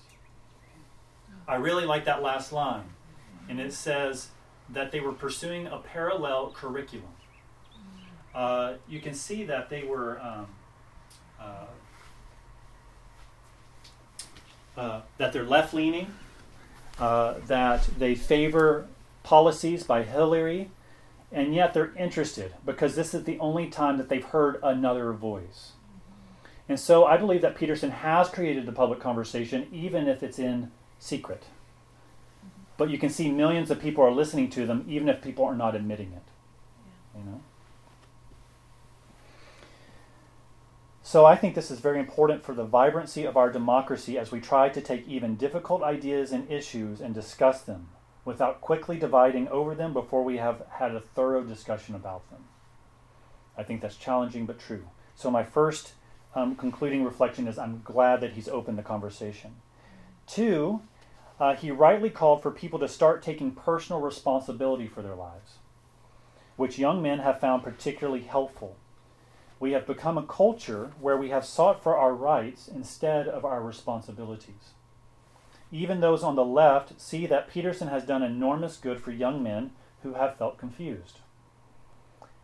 Now, however, I want to say we must be careful that such personal responsibility does not become solipsism.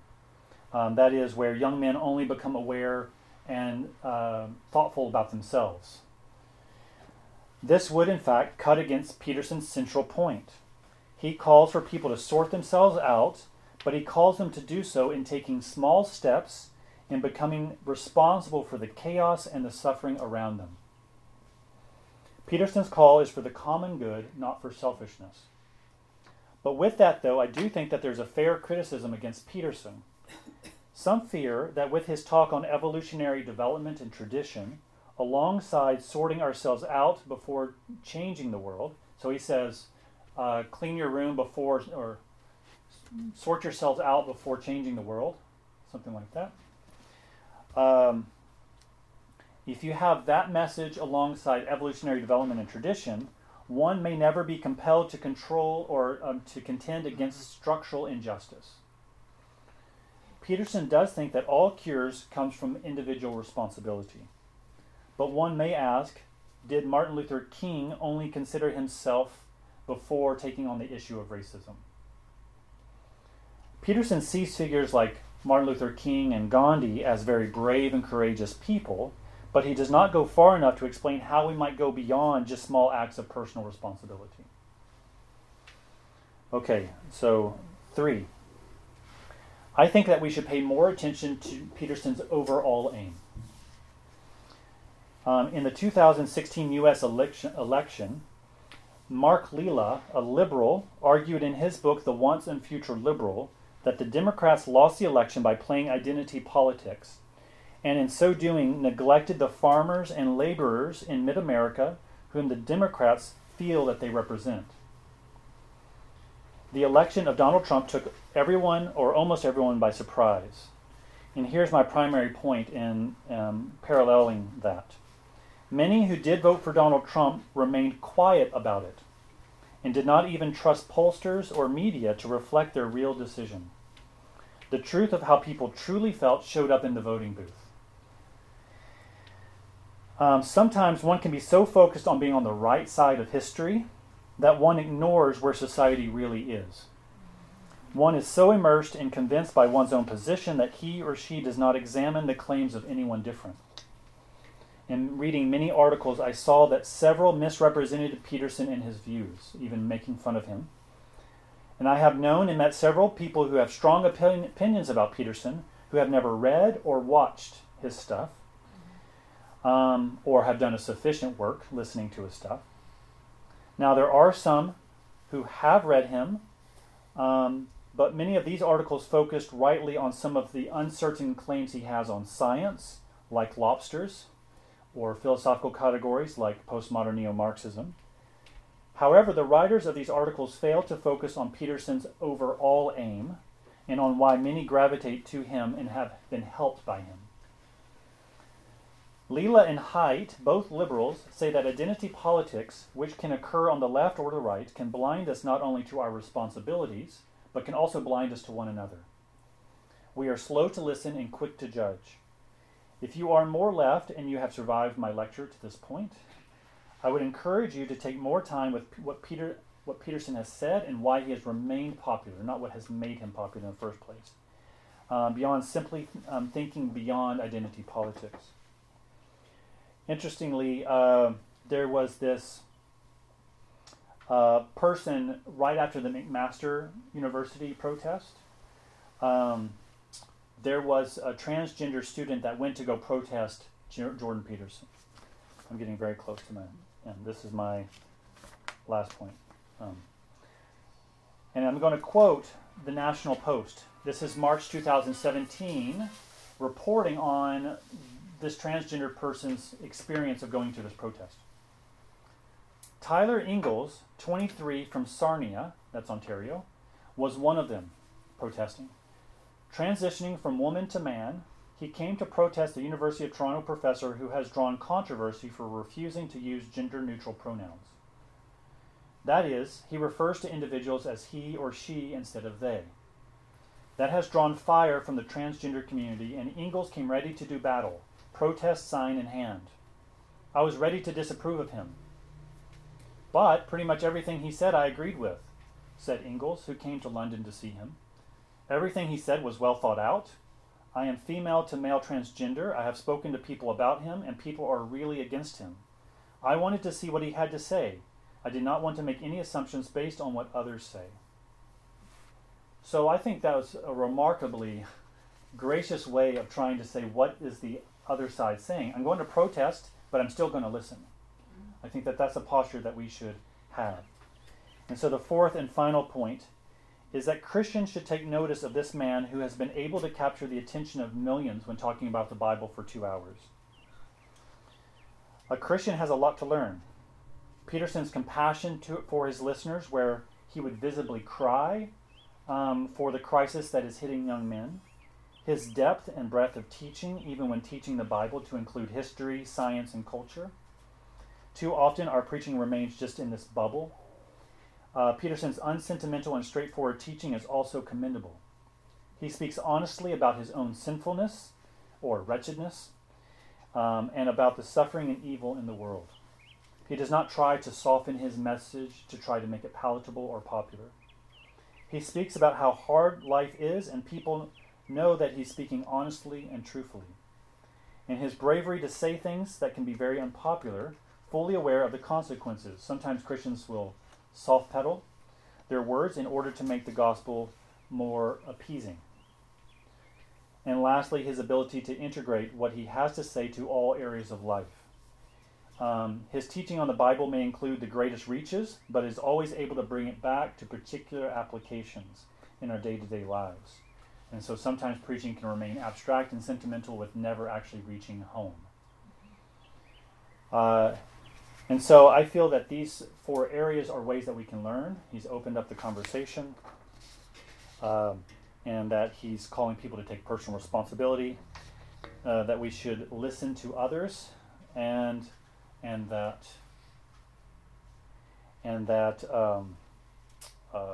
this non-Christian man has helped or should confront how Christians should think about how they teach the Bible. Okay, so that's it. Thanks for bearing with me on all that. But so let's have a discussion. And it is chapter 9, so those who do want to, who have to leave. Okay, sure. I never heard of him before tonight, but from what when I was listening to what he was saying, he matches quite closely where I've been at in terms of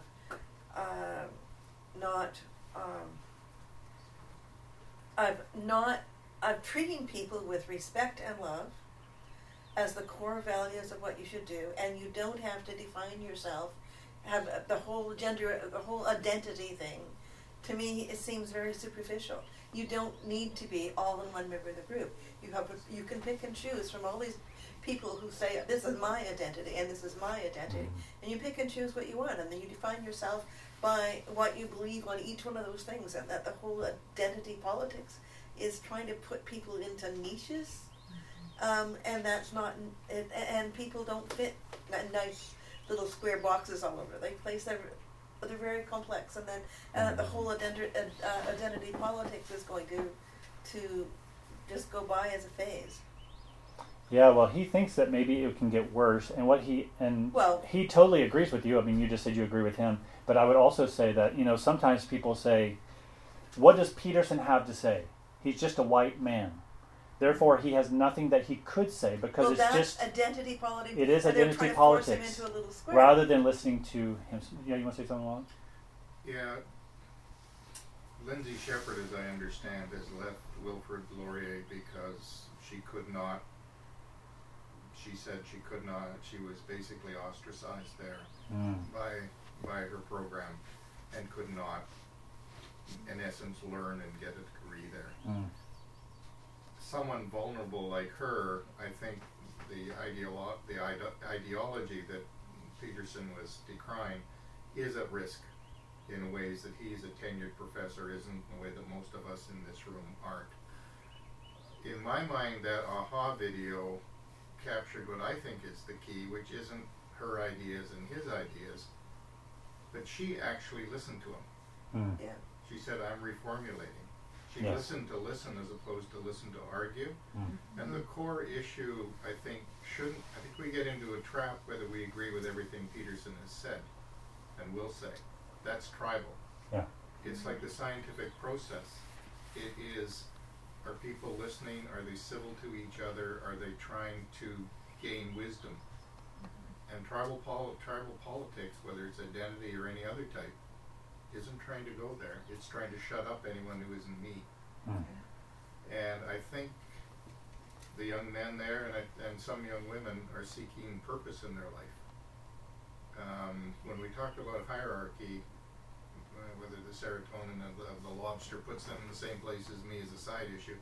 Christianity actually has a radical message. Christianity says we are all equal because we're all beloved of God.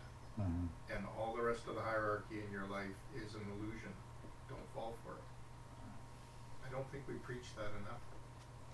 Yeah, I mean, I do think that a lot of churches will try to promote hierarchy before promoting the equality of all people, even people who are outside the church.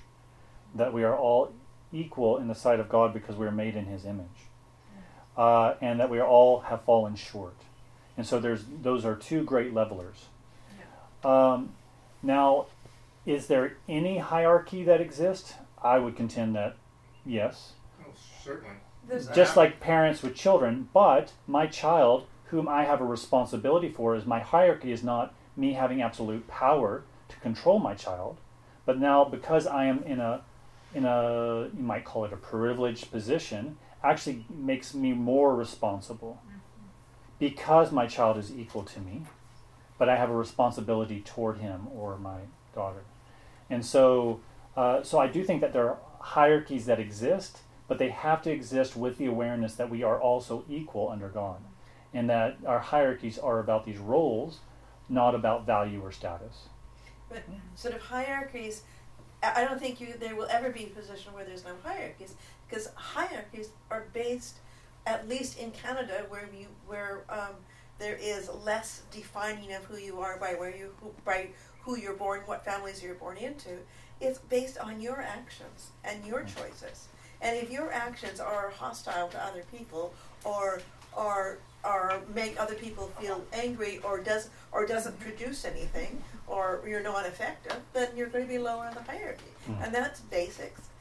And you can't get around that. And it's not that we're born to be poor. If we're born to be aggressive to other people, to not get work done, to not respect other people, and all these things that lower you on the hierarchy as seen by other people. Yeah, he says that he talks about lobsters as dominance hierarchies, but he says that humans organize around hierarchies of competence, and that's what he wants to argue for, and that's why he's against equality of outcome. He thinks that there is injustice in society, but that we need to try to create ways where there's equality of opportunity. Now, some people disagree that he ultimately really wants that, because his affirmation of wealth inequality. So when Joe Rogan and him were talking about, like if someone lives in a suburban house, then they're an oppressor, and he goes, well, maybe they've just shown a lot of competence and excellence, and they've been rewarded for their competence. And so he thinks that that's a natural hierarchy. He goes, now if someone's not given that privilege to rise through competence, then there is an injustice. But he thinks that there's not as many injustices as we think. You could, reasonably argue with him about that, because this one article that says that Peterson is not for equality of opportunity, and basically it's saying that where you grow up already privileges you in certain ways to you grow up with money. To me, that's inevitable. If a competent parent, you teach your kids those competencies and reflect on their lives, and then you might also be able to financially support them so they can do what they want. Yes. But that's because you have been competent. Yes, but this article and Peterson would take that stance exactly. Yeah. But someone might say, well, if you're born a poor African American child, and the land that you were given with affordable housing has high amounts of lead in it, then it's actually going to affect your ability to take tests and to go forward. What I would say is that Peterson would say, well, we need to address that, but the way to address it is not just to say everyone gets the same grade, or to remove the grading system, but to treat the lead. But we need to treat the lead. In order that there might be true equality of opportunity. So I do think he's truly for a hierarchy of competence, but some people question that on if it's just about personal responsibility, and those who have are already way ahead. But I consider myself a feminist, but I have always been against affirmative action. To me, it puts you're trying to promote people who, quote, are underprivileged or are not doing well because of their background, but you're putting incompetent people in, and it should be hiring. It should all be at competency. At the best person for the job. And I know there's biases in terms of people. You tend to hire people who look like you and feel like you, But if you put hardcore measurements in to try to be aware of that and try to work around it, but to put affirmative action, you're doing harm to those people who happen to be the white minority, even though they might have been raised by a single mother in a lead infested area. Yes. I mean, or whatever. And that's equally as wrong. So. Yeah. It's interesting. He was being interviewed by Helen Lewis in the GQ, where he was talking about patriarchy, and he often says postmodern neo-Marxists basically veil their disgust and hatred by clothing it with the virtue of compassion. He goes, I don't see them as compassionate. They actually hate the rich, or hate anyone that's not them. And this kind of plays itself out with Helen Lewis, where she said, talking about feminism and gender pay gaps and stuff like this, and he said, if you truly love the poor, why don't you leave your job and give it to someone who's poor? And she was just kind of like stunned a little bit. He goes, I don't think that you should. I think you probably got this job because of your competence. And she felt quite uncomfortable about giving up her position. And even Kathy Newman, he goes, you have achieved this place because you're an aggressive, competent woman. And this is why you've gotten this job. And this is why you get lots of money for your job. And so he sees that she's in that place because of her competence, not because it was affirmative action. And so he thinks that as soon as we start bringing affirmative action, then it actually becomes an injustice to those who are competent. But it is a big debate that at least should be in discussion. Anyone else? Okay. Yeah, I think it's interesting, this idea of personal responsibility, and Peterson's idea that young white men kind of are really drawn to this idea, and he talks about, like, he uses that as a way to explain why he has so many young white men as followers. And sorry, I don't know that gentleman's name in the chair, but he was talking about, looking for purpose and that being a pull. And like, I kind of struggle with how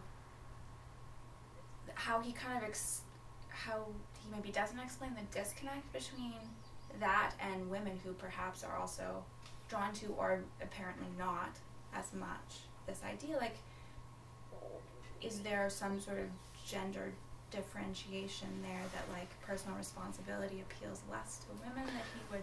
No. So I have an explanation to that, and he has an explanation to that. Okay. I believe that so many young men, and it's not just white men, but just young men in general, are really like him, and felt that they've really changed, is that there has been so much. He would say that he has primarily a YouTube presence, which is really a male-dominated domain, whereas Facebook would be more of a female-dominated domain. And he said his presence, and he said, I don't know. He goes, I'd be interested to see who bought my book, if it was comparable. So I think that he wishes that he had some kind of data outside of people just looking at YouTube comments and people like that. And there was lots of articles by women and by people of non-white ethnicities that were writing lots of articles in favor of Peterson.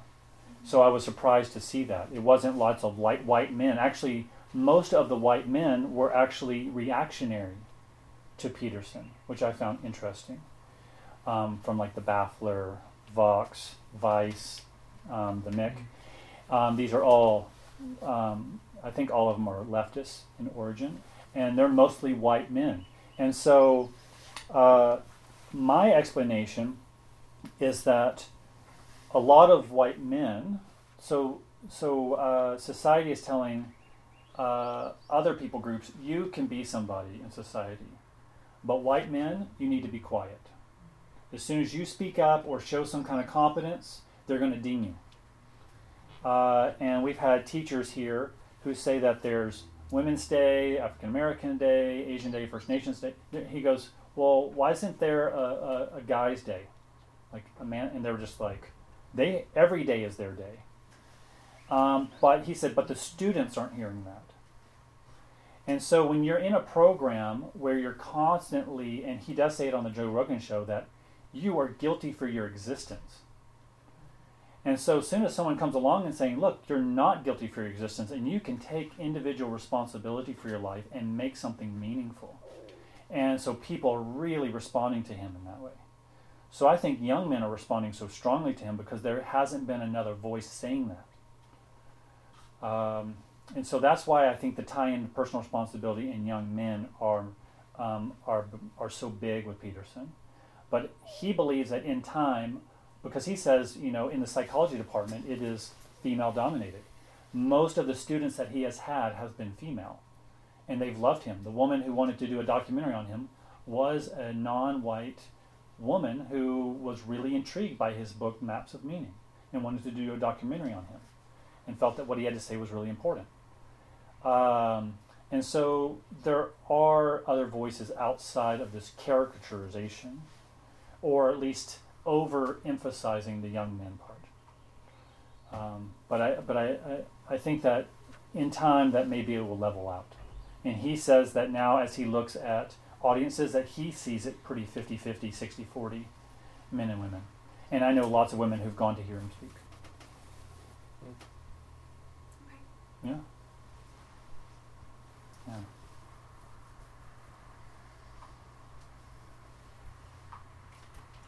Not really a question, but more of an observation. It seems kind of, the whole time I'm listening to this, I just kind of keep having the thought, like, it seems like the perfect storm for his gain and sustain of popularity, like between the power dynamic shift and then the dawn of YouTube and all these, and like the young males struggling with this, I think, millennial-induced sort of lack of purpose.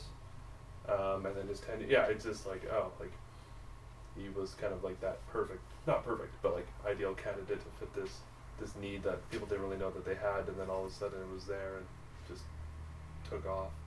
But, that's helpful, because he actually says that his whole theory was that YouTube could be used for educational purposes.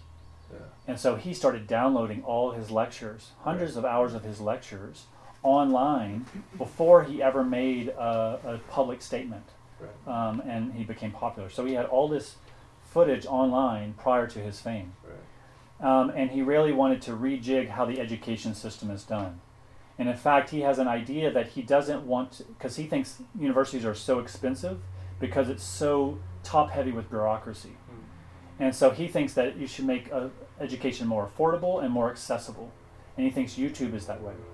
And if you want to be credentialed, then you can pay for the tests. And even if you fail those tests, you can keep paying and keep taking those tests until you do get credentialed. And so because he thinks that the universities have been kind of lost to ideology, and also because of that, they've become exorbitantly expensive. And people are now stuck with big debt. And so he's trying to rejig how education is done, and that was a part of his way of doing it. Well, when he came out or made his stance, people had access to all his videos. And what had already been happening, like with Joe Rogan and other people who were doing interviews, is that you see that there is a lot of content. I think he said before him it was just cat videos. People looking at cat videos, but people are starting to rejig YouTube itself to be a place where people can have independent education. And so whenever you want to find out something, you go to YouTube, and you start finding out a lot.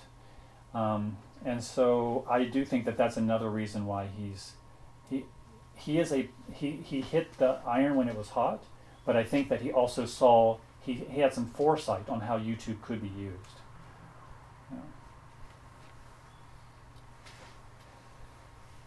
Yeah, it seems like this question of identity is really huge in society, and people that are attracted to him are probably searching for their identity as Absolutely. well.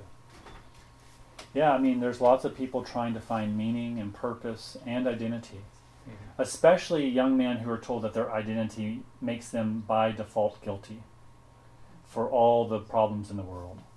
And so people really feel ashamed for walking around as a white male. And I think that some people try to cover that up or try to dismiss it and try to become something that is the opposite of hypermasculine because they don't want to share in that guilt. And I think what Peterson has offered is saying, no, you can be happy and proud that you are a man. You don't have to be embarrassed of that. This is not all your fault. Mm-hmm. You know, there might be sins of the past, and we need to deal with the sins of the past. Right. But you need to know that. And there also a lot of these men might not also be getting this from their fathers. Absolutely. Yeah. You know, so he's filling a gap, maybe. Yeah. If you look at all TV shows ever since Married with Children and The Simpsons came out in the early '80s or late '80s, is that you started having father figures who were grown-up infants, you know, adolescents, like Arrested Development and others. And so you don't see anybody coming with profound, sincere wisdom. And so I do think that Jordan Peterson represents, they call him avuncular, which is a new word for me. It means like an uncle. Two things. I think we have to be careful with words. Identity is different than purpose. It is. Okay, I'm thinking of your comment because you were using identity and then you shifted to purpose, and the real discussion was around purpose. Identity tends to be how we're born, in terms of sexuality, gender, skin color, whatever. That's so our just water. let me finish showing. And around purpose, we're really influenced by the states, and the lifespan of middle-aged white men is going down in the states. They're calling them deaths of despair. They're dying of drugs, alcohol, etc. Same thing happened in Russia. So I think your comments around how do you find purpose and the identity politics says if you're a young white man, your basic job is to stand aside and let the rest of the world get their proper share. Yes. So your generational thing is just stand aside and I don't care, just go away. And for and most feel people, guilty. that's not actually, that doesn't give you purpose. Yeah, I was thinking of identity as how you think about yourself, how you see yourself, how you think about yourself. Identity is used here as how the world tags you. You're using it in a... Okay. They see you as a white male. Okay, that's a different use of the word than the culture warriors are using. Mm-hmm. Could be. Yes. Though I can't remember who it was, but both are at play, I think. I think both are actually at play. Because there's also self-identification. So someone may present white male, but they may identify as something else. Of course, they could be blamed for cultural appropriation or something like that. But this one guy was in an interview on a campus, and he said, what if I want to identify as Asian? And they were like, sure. You know, Rachel Dolezal, the whole stuff with that. The woman with the NAACP in Spokane who identified as black even though she was born white, of white parents. And that created some fury. She says, I was not born African American. She goes, I don't identify as African American, I identify as black. Because she considers blackness a different category. Nevertheless, this guy was like, okay, what if I identify as a female? They're like, yeah, sure, you can do that. I think maybe that's how he started, and they were like, yeah, of course you can. Asian, they're like, yeah, sure, okay, you can do that. He goes, what if I identify as a 6-foot Filipino woman?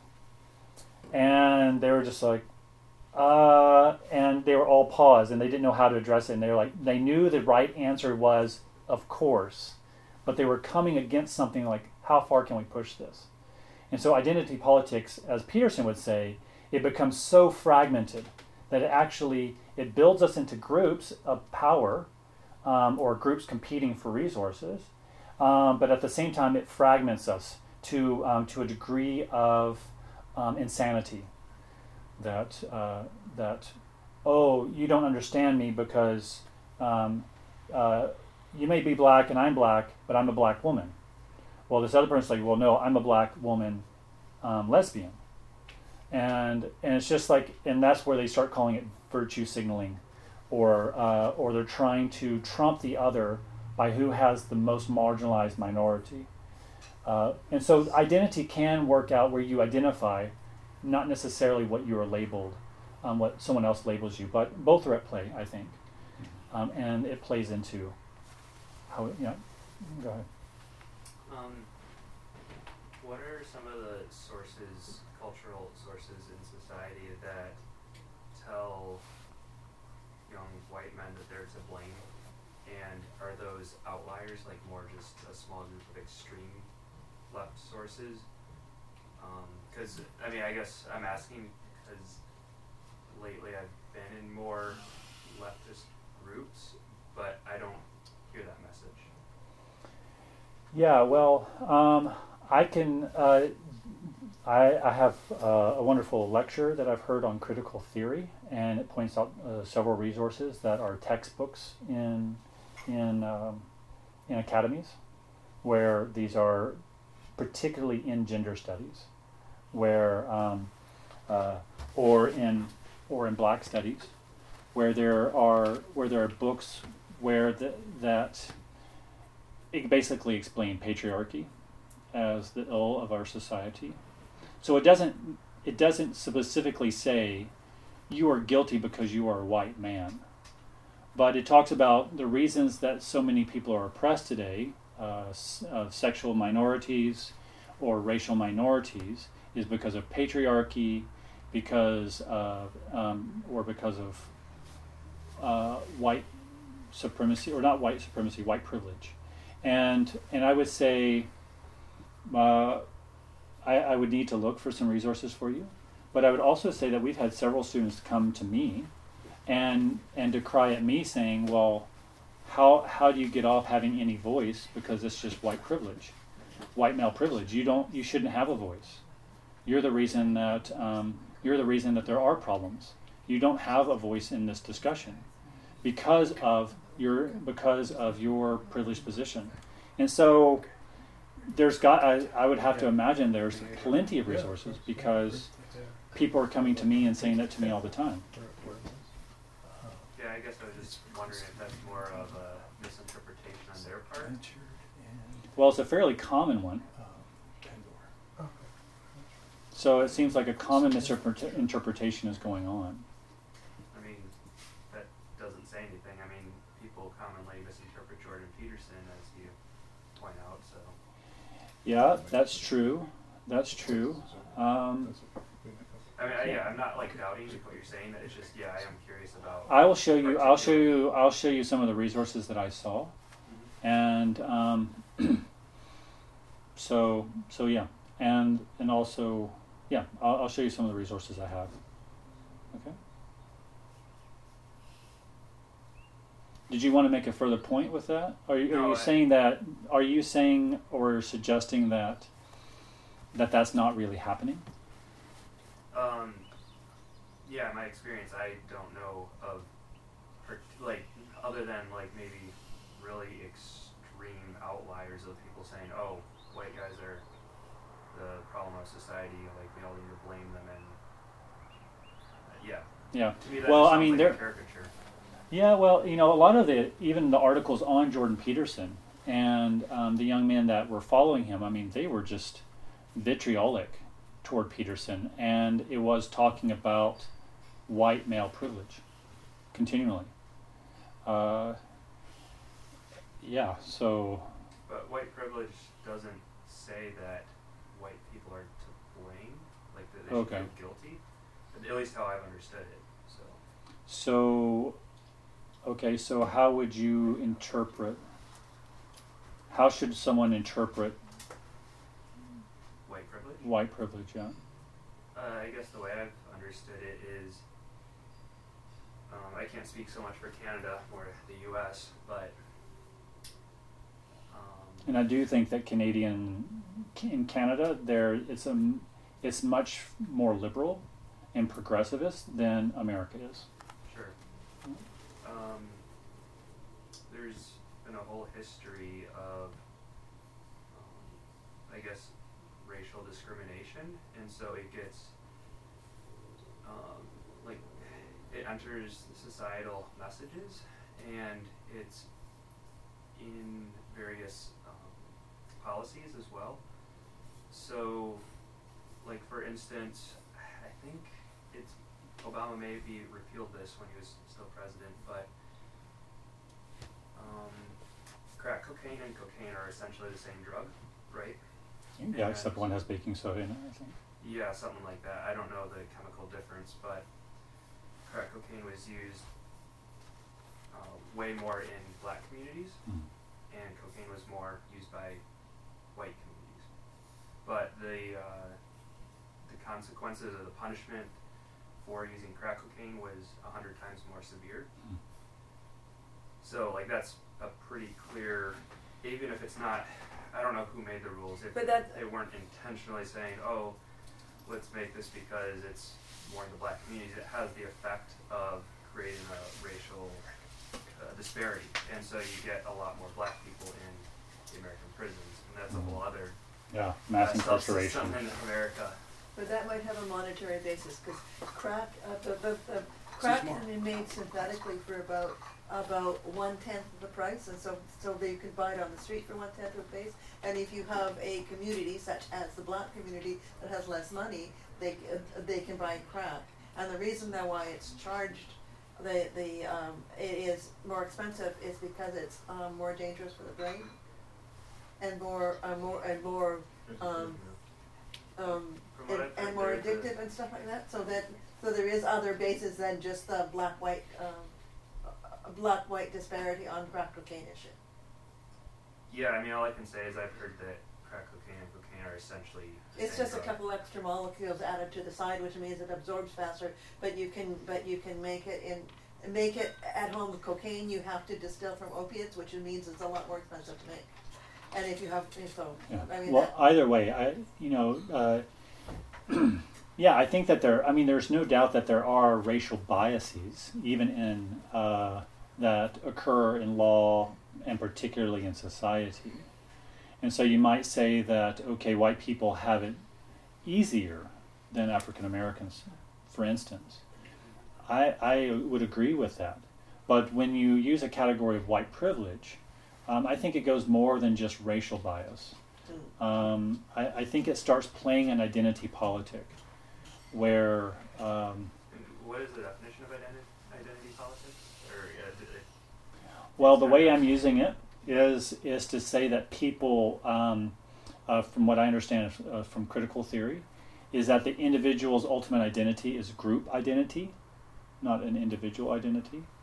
And that, let's say Jordan Peterson is speaking, it doesn't matter what he has to say, that whatever he has to say comes from a position of whiteness and maleness, and he's interpreted as such, rather than interpreting the content of his ideas. Not to say that you're blind to his whiteness or maleness, but that is not a de facto category by which to primarily prejudge his thoughts or anything. And so identity politics is trying to take an individual and judge it by their category, by their group. Okay, yeah, there's lots of problems with that, obviously. Yeah, and so I see white privilege as an identity politic category, not talking about is racism evident. Of course racism is a problem, absolutely, and there's massive evidence toward that.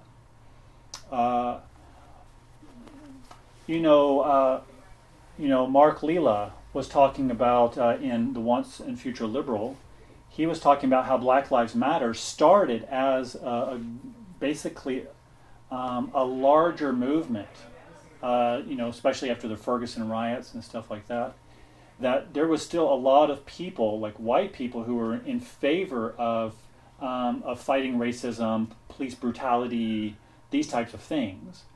But Mark Lita said that Black Lives Matter got to a point saying, no, you cannot speak for us because you're white.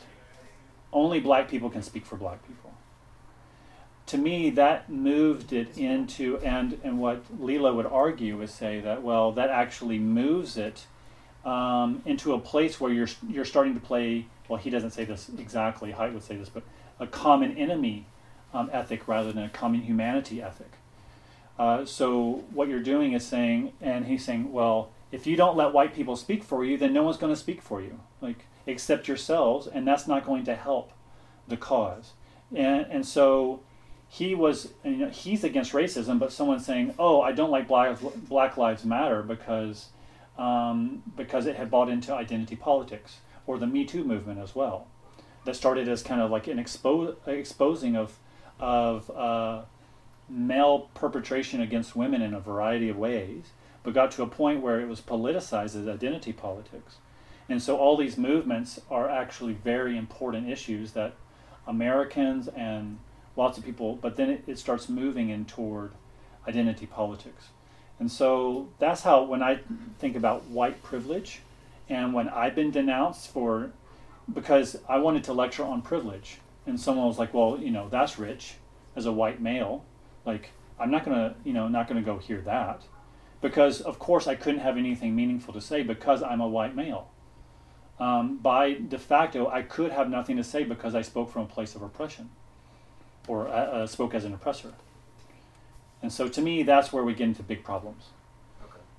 I mean, I guess that helps clarify things, because you have a different understanding of white privilege than what, like, I've been taught. There's been lots of anti-racist workshops that my church back home has done, and it's not, as far as I can tell, like tied into identity politics like that. So yeah, I think it's important for churches to have those kind of conversations, and I think that sometimes churches won't talk about racism, and they buy into an identity politic unconsciously, or they just abdicate their civic responsibility for the other, for the marginalized.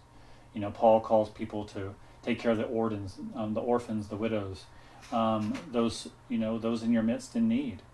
And so, so Paul was constantly trying to break down the walls that divide us from one another. And so he was trying to remove this idea of, let's not play the identity politics game. Actually, let's, and he even gets angry at Peter, because, Peter was like, oh, the gospel is for everyone, but then he starts eating with the Jews but not the Gentiles, because the Gentiles were the other. And Paul's like, you can't do that. And I think that that's an early case of, quote-unquote identity politics, where it starts favoring a group against the broad scope of the gospel. So, yeah, I think churches should be talking about this. But when Peterson is talking about the unconscious racial retraining, he's saying, okay, now it's buying into identity politics and now trying to reformulate how I'm supposed to think through identity politics. Not as if this isn't a real problem, or if churches, I think churches should speak about this.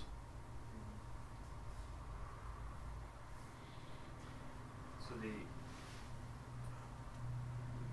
was talking about unconscious racial training, and sorry, can you just walk through how that buys into identity politics? Yeah, so the people, he was talking about how, I can't remember, it was the Black Liberation Collective or something like that, and he was talking about the two women who basically were pushing human resources at the University of Toronto toward unconscious racial bias retraining. I would have to go back on exactly what he said. Oh yeah, the melanin that transforms cosmic power into wisdom. Yeah, okay. Yeah, and so and he said that this woman is a black supremacist, and that she's putting out, saying, oh, there's racism at the school. Well, who defines racism? Well, the minority group. And so Peterson felt that human resources were being pushed in this retraining of their minds, or re-educated on how to think about race. Because it was saying, well, how you think about race is wrong, and you need to be retrained toward thinking, in these racial, or these categories in these racial ways. And I think that plays into identity politics. was going to say that in the conversation about patriarchy, we forget that under matriarchies, it's still the man who's the head of the clan, but it's the uncle who's the head of the clan. So that's often forgotten in the conversation, that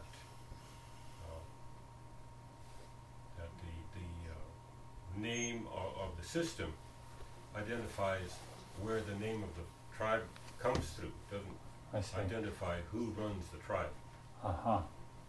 Yeah. So in a patriarchy, the name runs through the man. In a matriarchy, it runs through the woman. But it's the uncle in the matriarchy who runs the system. So that's usually forgotten in the conversation. Yeah, it's really good, and that's helpful. I mean, it's, when Peterson was talking about patriarchy with Helen Lewis of GQ, he was saying, how do you define patriarchy? And then he had to define patriarchy. And I think that because these conversations haven't been happening across the aisle, as it were, that we're having difficulty even having conversations because everyone has a different definition for these things. Well, of course, my definitions come from 60 years ago. So. Yeah. Yeah, I mean, because if you say patriarchy, it is, as Helen Lewis would say, well, it's automatically speaking about an oppressive history, where Peterson says, I don't interpret it as an oppressive history because they see it as a different thing. But we need to have more conversations about discussing vocabulary, and I think that's helpful. Yeah. Thank you. So, switching tracks. Peterson. If anyone needs to leave, they can. I think you know that. Yeah. Peterson says that the Bible gives archetypal teaching for evolutionary truths. Yeah. That's how I put it. Okay, right. So is he essentially just like kind of a neo-evolutionary psychologist then? Well, he approaches evolutionary biology through a psychological lens, from what I can tell. He's always interested in what does it say about our development as conscious human beings, and how does that play into an understanding of our psyches. So he looks at evolutionary science in biologies and evolutionary psychology, which I don't know how those fields are exactly different. If I don't misunderstand, I think it's moral psychology, where it's trying to understand how did we develop in believing certain truths or believing certain things, and how did these ideas basically equip us to survive and thrive? How do we go from trying to seek out an existence in order to become a collective, and how did we start formulating those ideas? And so it's a classic theory of how religion has developed through time, is basically through human need, human longing, and that religion has come about through evolutionary processes that we now, depends on who you are, that we can abandon or we can receive. So when he looks at evolution, he sees that evolution has brought forth religious truth, or how we conceive. And I think that he particularly sees it, though he doesn't say this specifically, from what I haven't found him saying it, but just deducing, is that he sees that as soon as we became conscious, we started trying to tell stories to understand ourselves. Prior to that, we were just living. As soon as we started trying to tell stories about ourselves, then we were looking for meaning systems. And he follows Carl Jung's idea that basically what we were doing is that we were acting out, me go out, club bear, and me talk about bear. And I don't know if ancient people talk this way, but just this idea of very limited vocabulary, and they're acting it out, but then their grunts become more articulate and more advanced to describe more concepts. And what they see is that there's actually a theme. Every time you go out to fight a bear and you come back with this victory, the stories start sounding the same. And so much so that over time you start having stories that kind of encapsulate or codify certain archetypes. The sun god, or the elderly wise man, or the protective mother, or something like that. And he thinks that that is the source of the stories that we find in the Bible.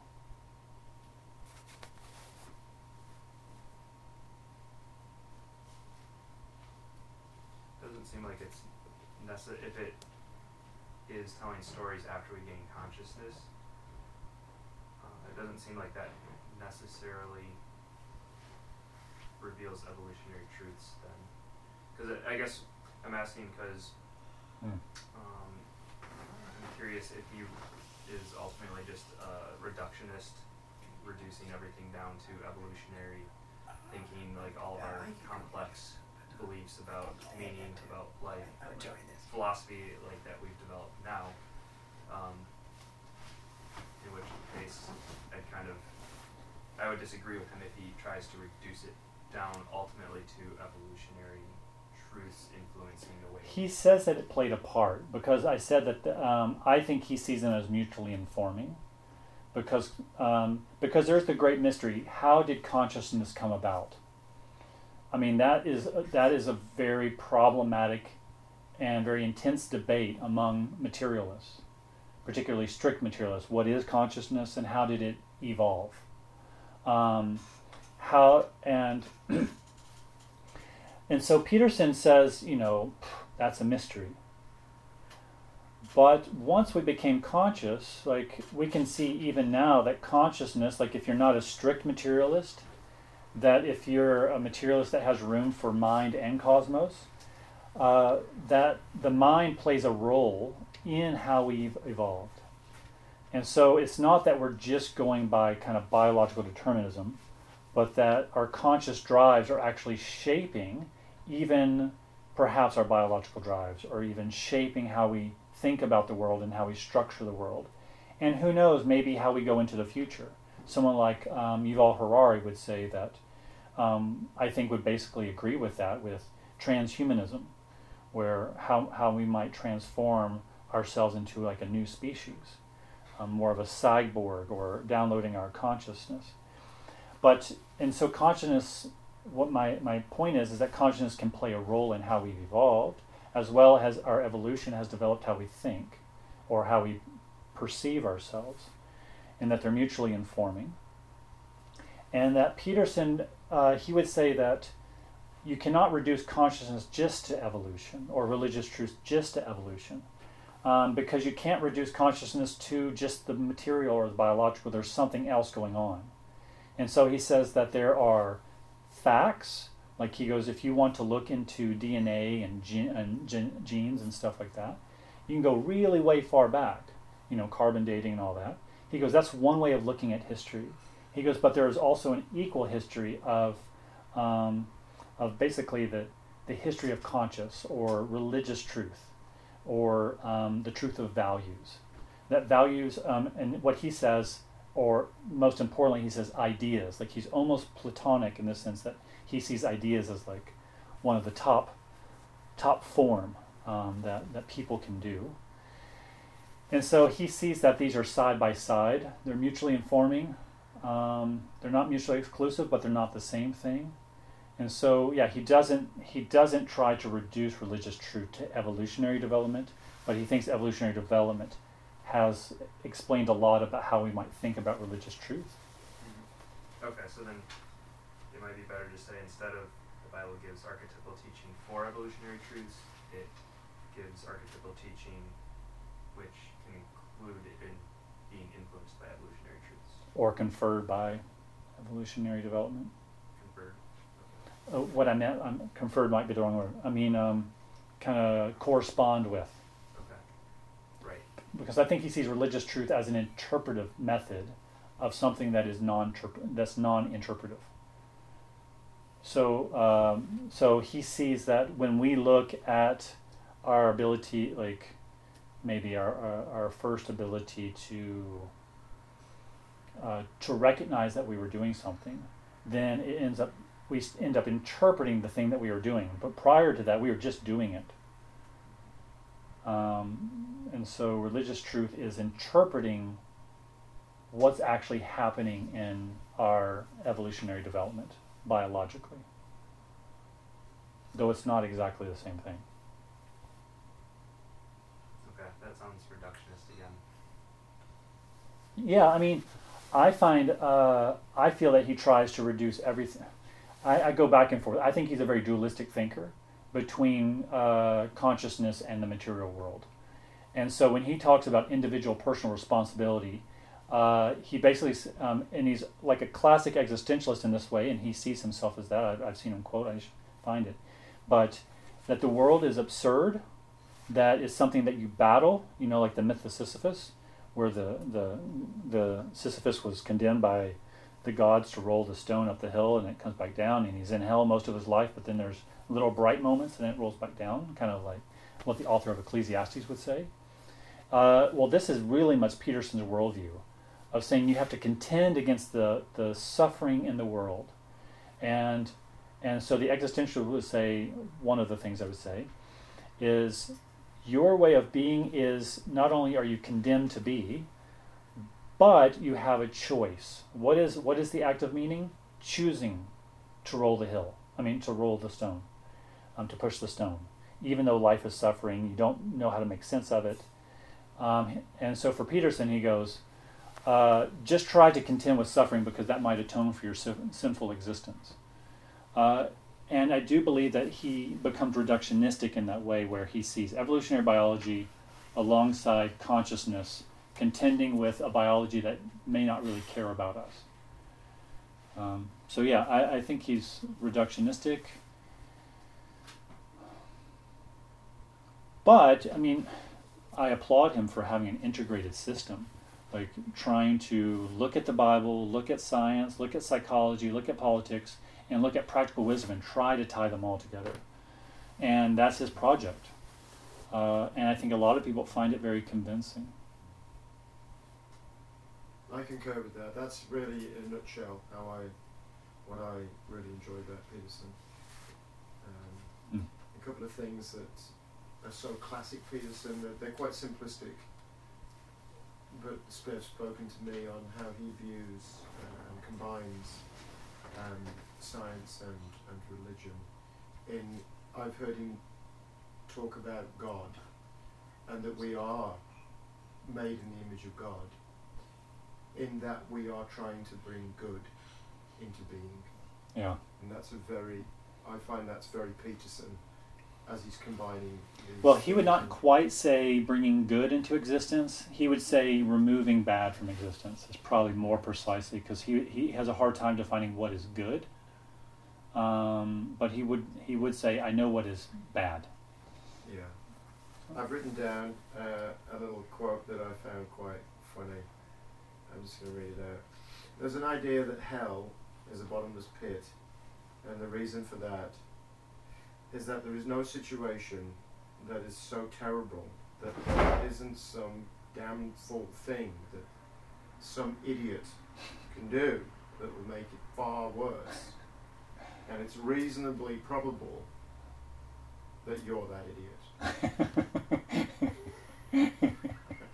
Or at least capable of being the aforesaid. Yeah. Yeah.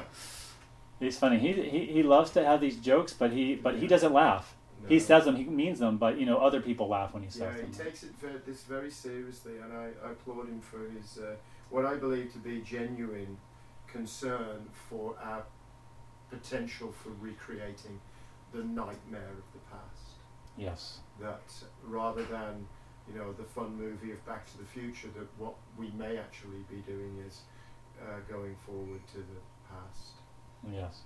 Very quickly, and he is trying to awaken some consciousness of that, and looking at all of these dynamics that are at play, and always have been, whether we're having a conversation about them or not. We're having more of a conversation now because of the platforms in which we can.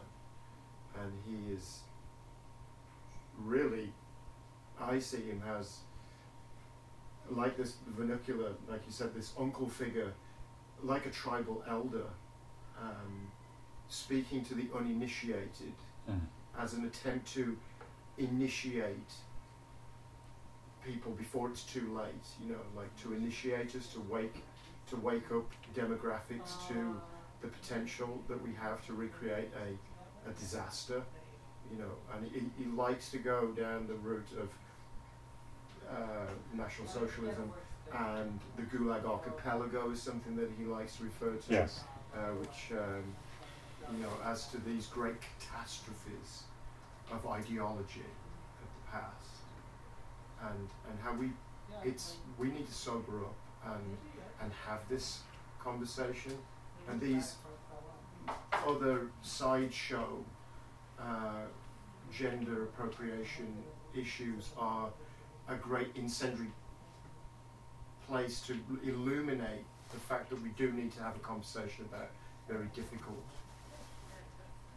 complicated, fundamentally integrated issues that we need to face. That's very difficult for us to grapple with, and I'm thankful that he is out there giving people an opportunity to have a conversation that haven't maybe had a voice. And when it comes to the white, privileged white, his main following, I mean, you know, as an initiator, he was a white, young white male, wasn't he, at one point? Yes. He is a transcended young white maleism to become a, you know, like an elder figure who's offering some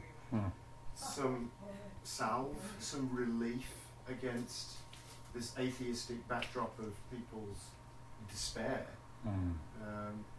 Going back to this bottomless pit of hell that he describes, and that the only way out of that is for you to face that you're the person that's potentially going to bring about disaster in the world again if you don't become conscious of it. Yeah, I think that's really helpful because that is his own story. Because he was in despair, particularly over the Cold War, and so he became a socialist. But then really became very disappointed by it because he felt that everyone was talking about how they had all this compassion for the poor, but the longer he stayed in it, he just felt that everyone just had resentment toward others. And then he saw that, no, I mean, it's not like we have escaped any, you know, we can easily become bad people. And so he would look at the Gulag Archipelago and also ordinary people that he was talking about by Robert Browning and the Nazis and whatnot, and just how easily we can fall in line with these things slowly, you know, drip by drip, and not know that we have come into it. He one second. He said that he has a self-authoring suite, and it's to help. It's like a program that someone can buy online, like $14.95 or something like that, and basically it helps them write their autobiography of trying to deal with their past, deal with their present, deal with their future. And he says that in the past there's always these kind of traumas that happen, and if we're always thinking about them, and he goes, then we haven't got over them. The past is supposed to serve us to be able to function in the present and then toward the future. And he says, you know, we shouldn't ever forget these things or repress them. And I think that he sees that as a cultural thing, and saying, you know, look, I was quite sympathetic to socialism, but then realized that actually it can create gulags and concentration camps. And so we need to be very careful about where these philosophies lead. And so, and he does say that, you know, the you know, preferred pronouns, he goes, the issue is not that. It's the philosophy behind it that's really pushing it. And if I'm not mistaken, he was even talking about how he felt bad for transgender people who were getting basically used for trans activist purposes, because he's quite sympathetic and to people who identify as trans. But yeah, that we can't forget the past, because the past isn't through with us, right? You want to? Yeah, I did hear one of his YouTube. And by the way, with a prophet in the modern age, what else would he use? What else would he or she use than YouTube, right? Yeah. But there's no court of the king. He said that, and maybe this goes to his history on the socialist side, that conservatives had come to terms with the evil of Nazism, etc. In other words, they had said this is a line beyond which we do not go and we have to be careful. And that the left had never come to terms with the evil of the Gulag, Pol Pot in Cambodia, and some of what happened in China. And so maybe his anger and aggression around some of this stuff comes that he sees this is work that the left hasn't done of coming to terms with where are the boundaries. That's very helpful. Okay, well, we're in there. Thank you. Thank you. Good night.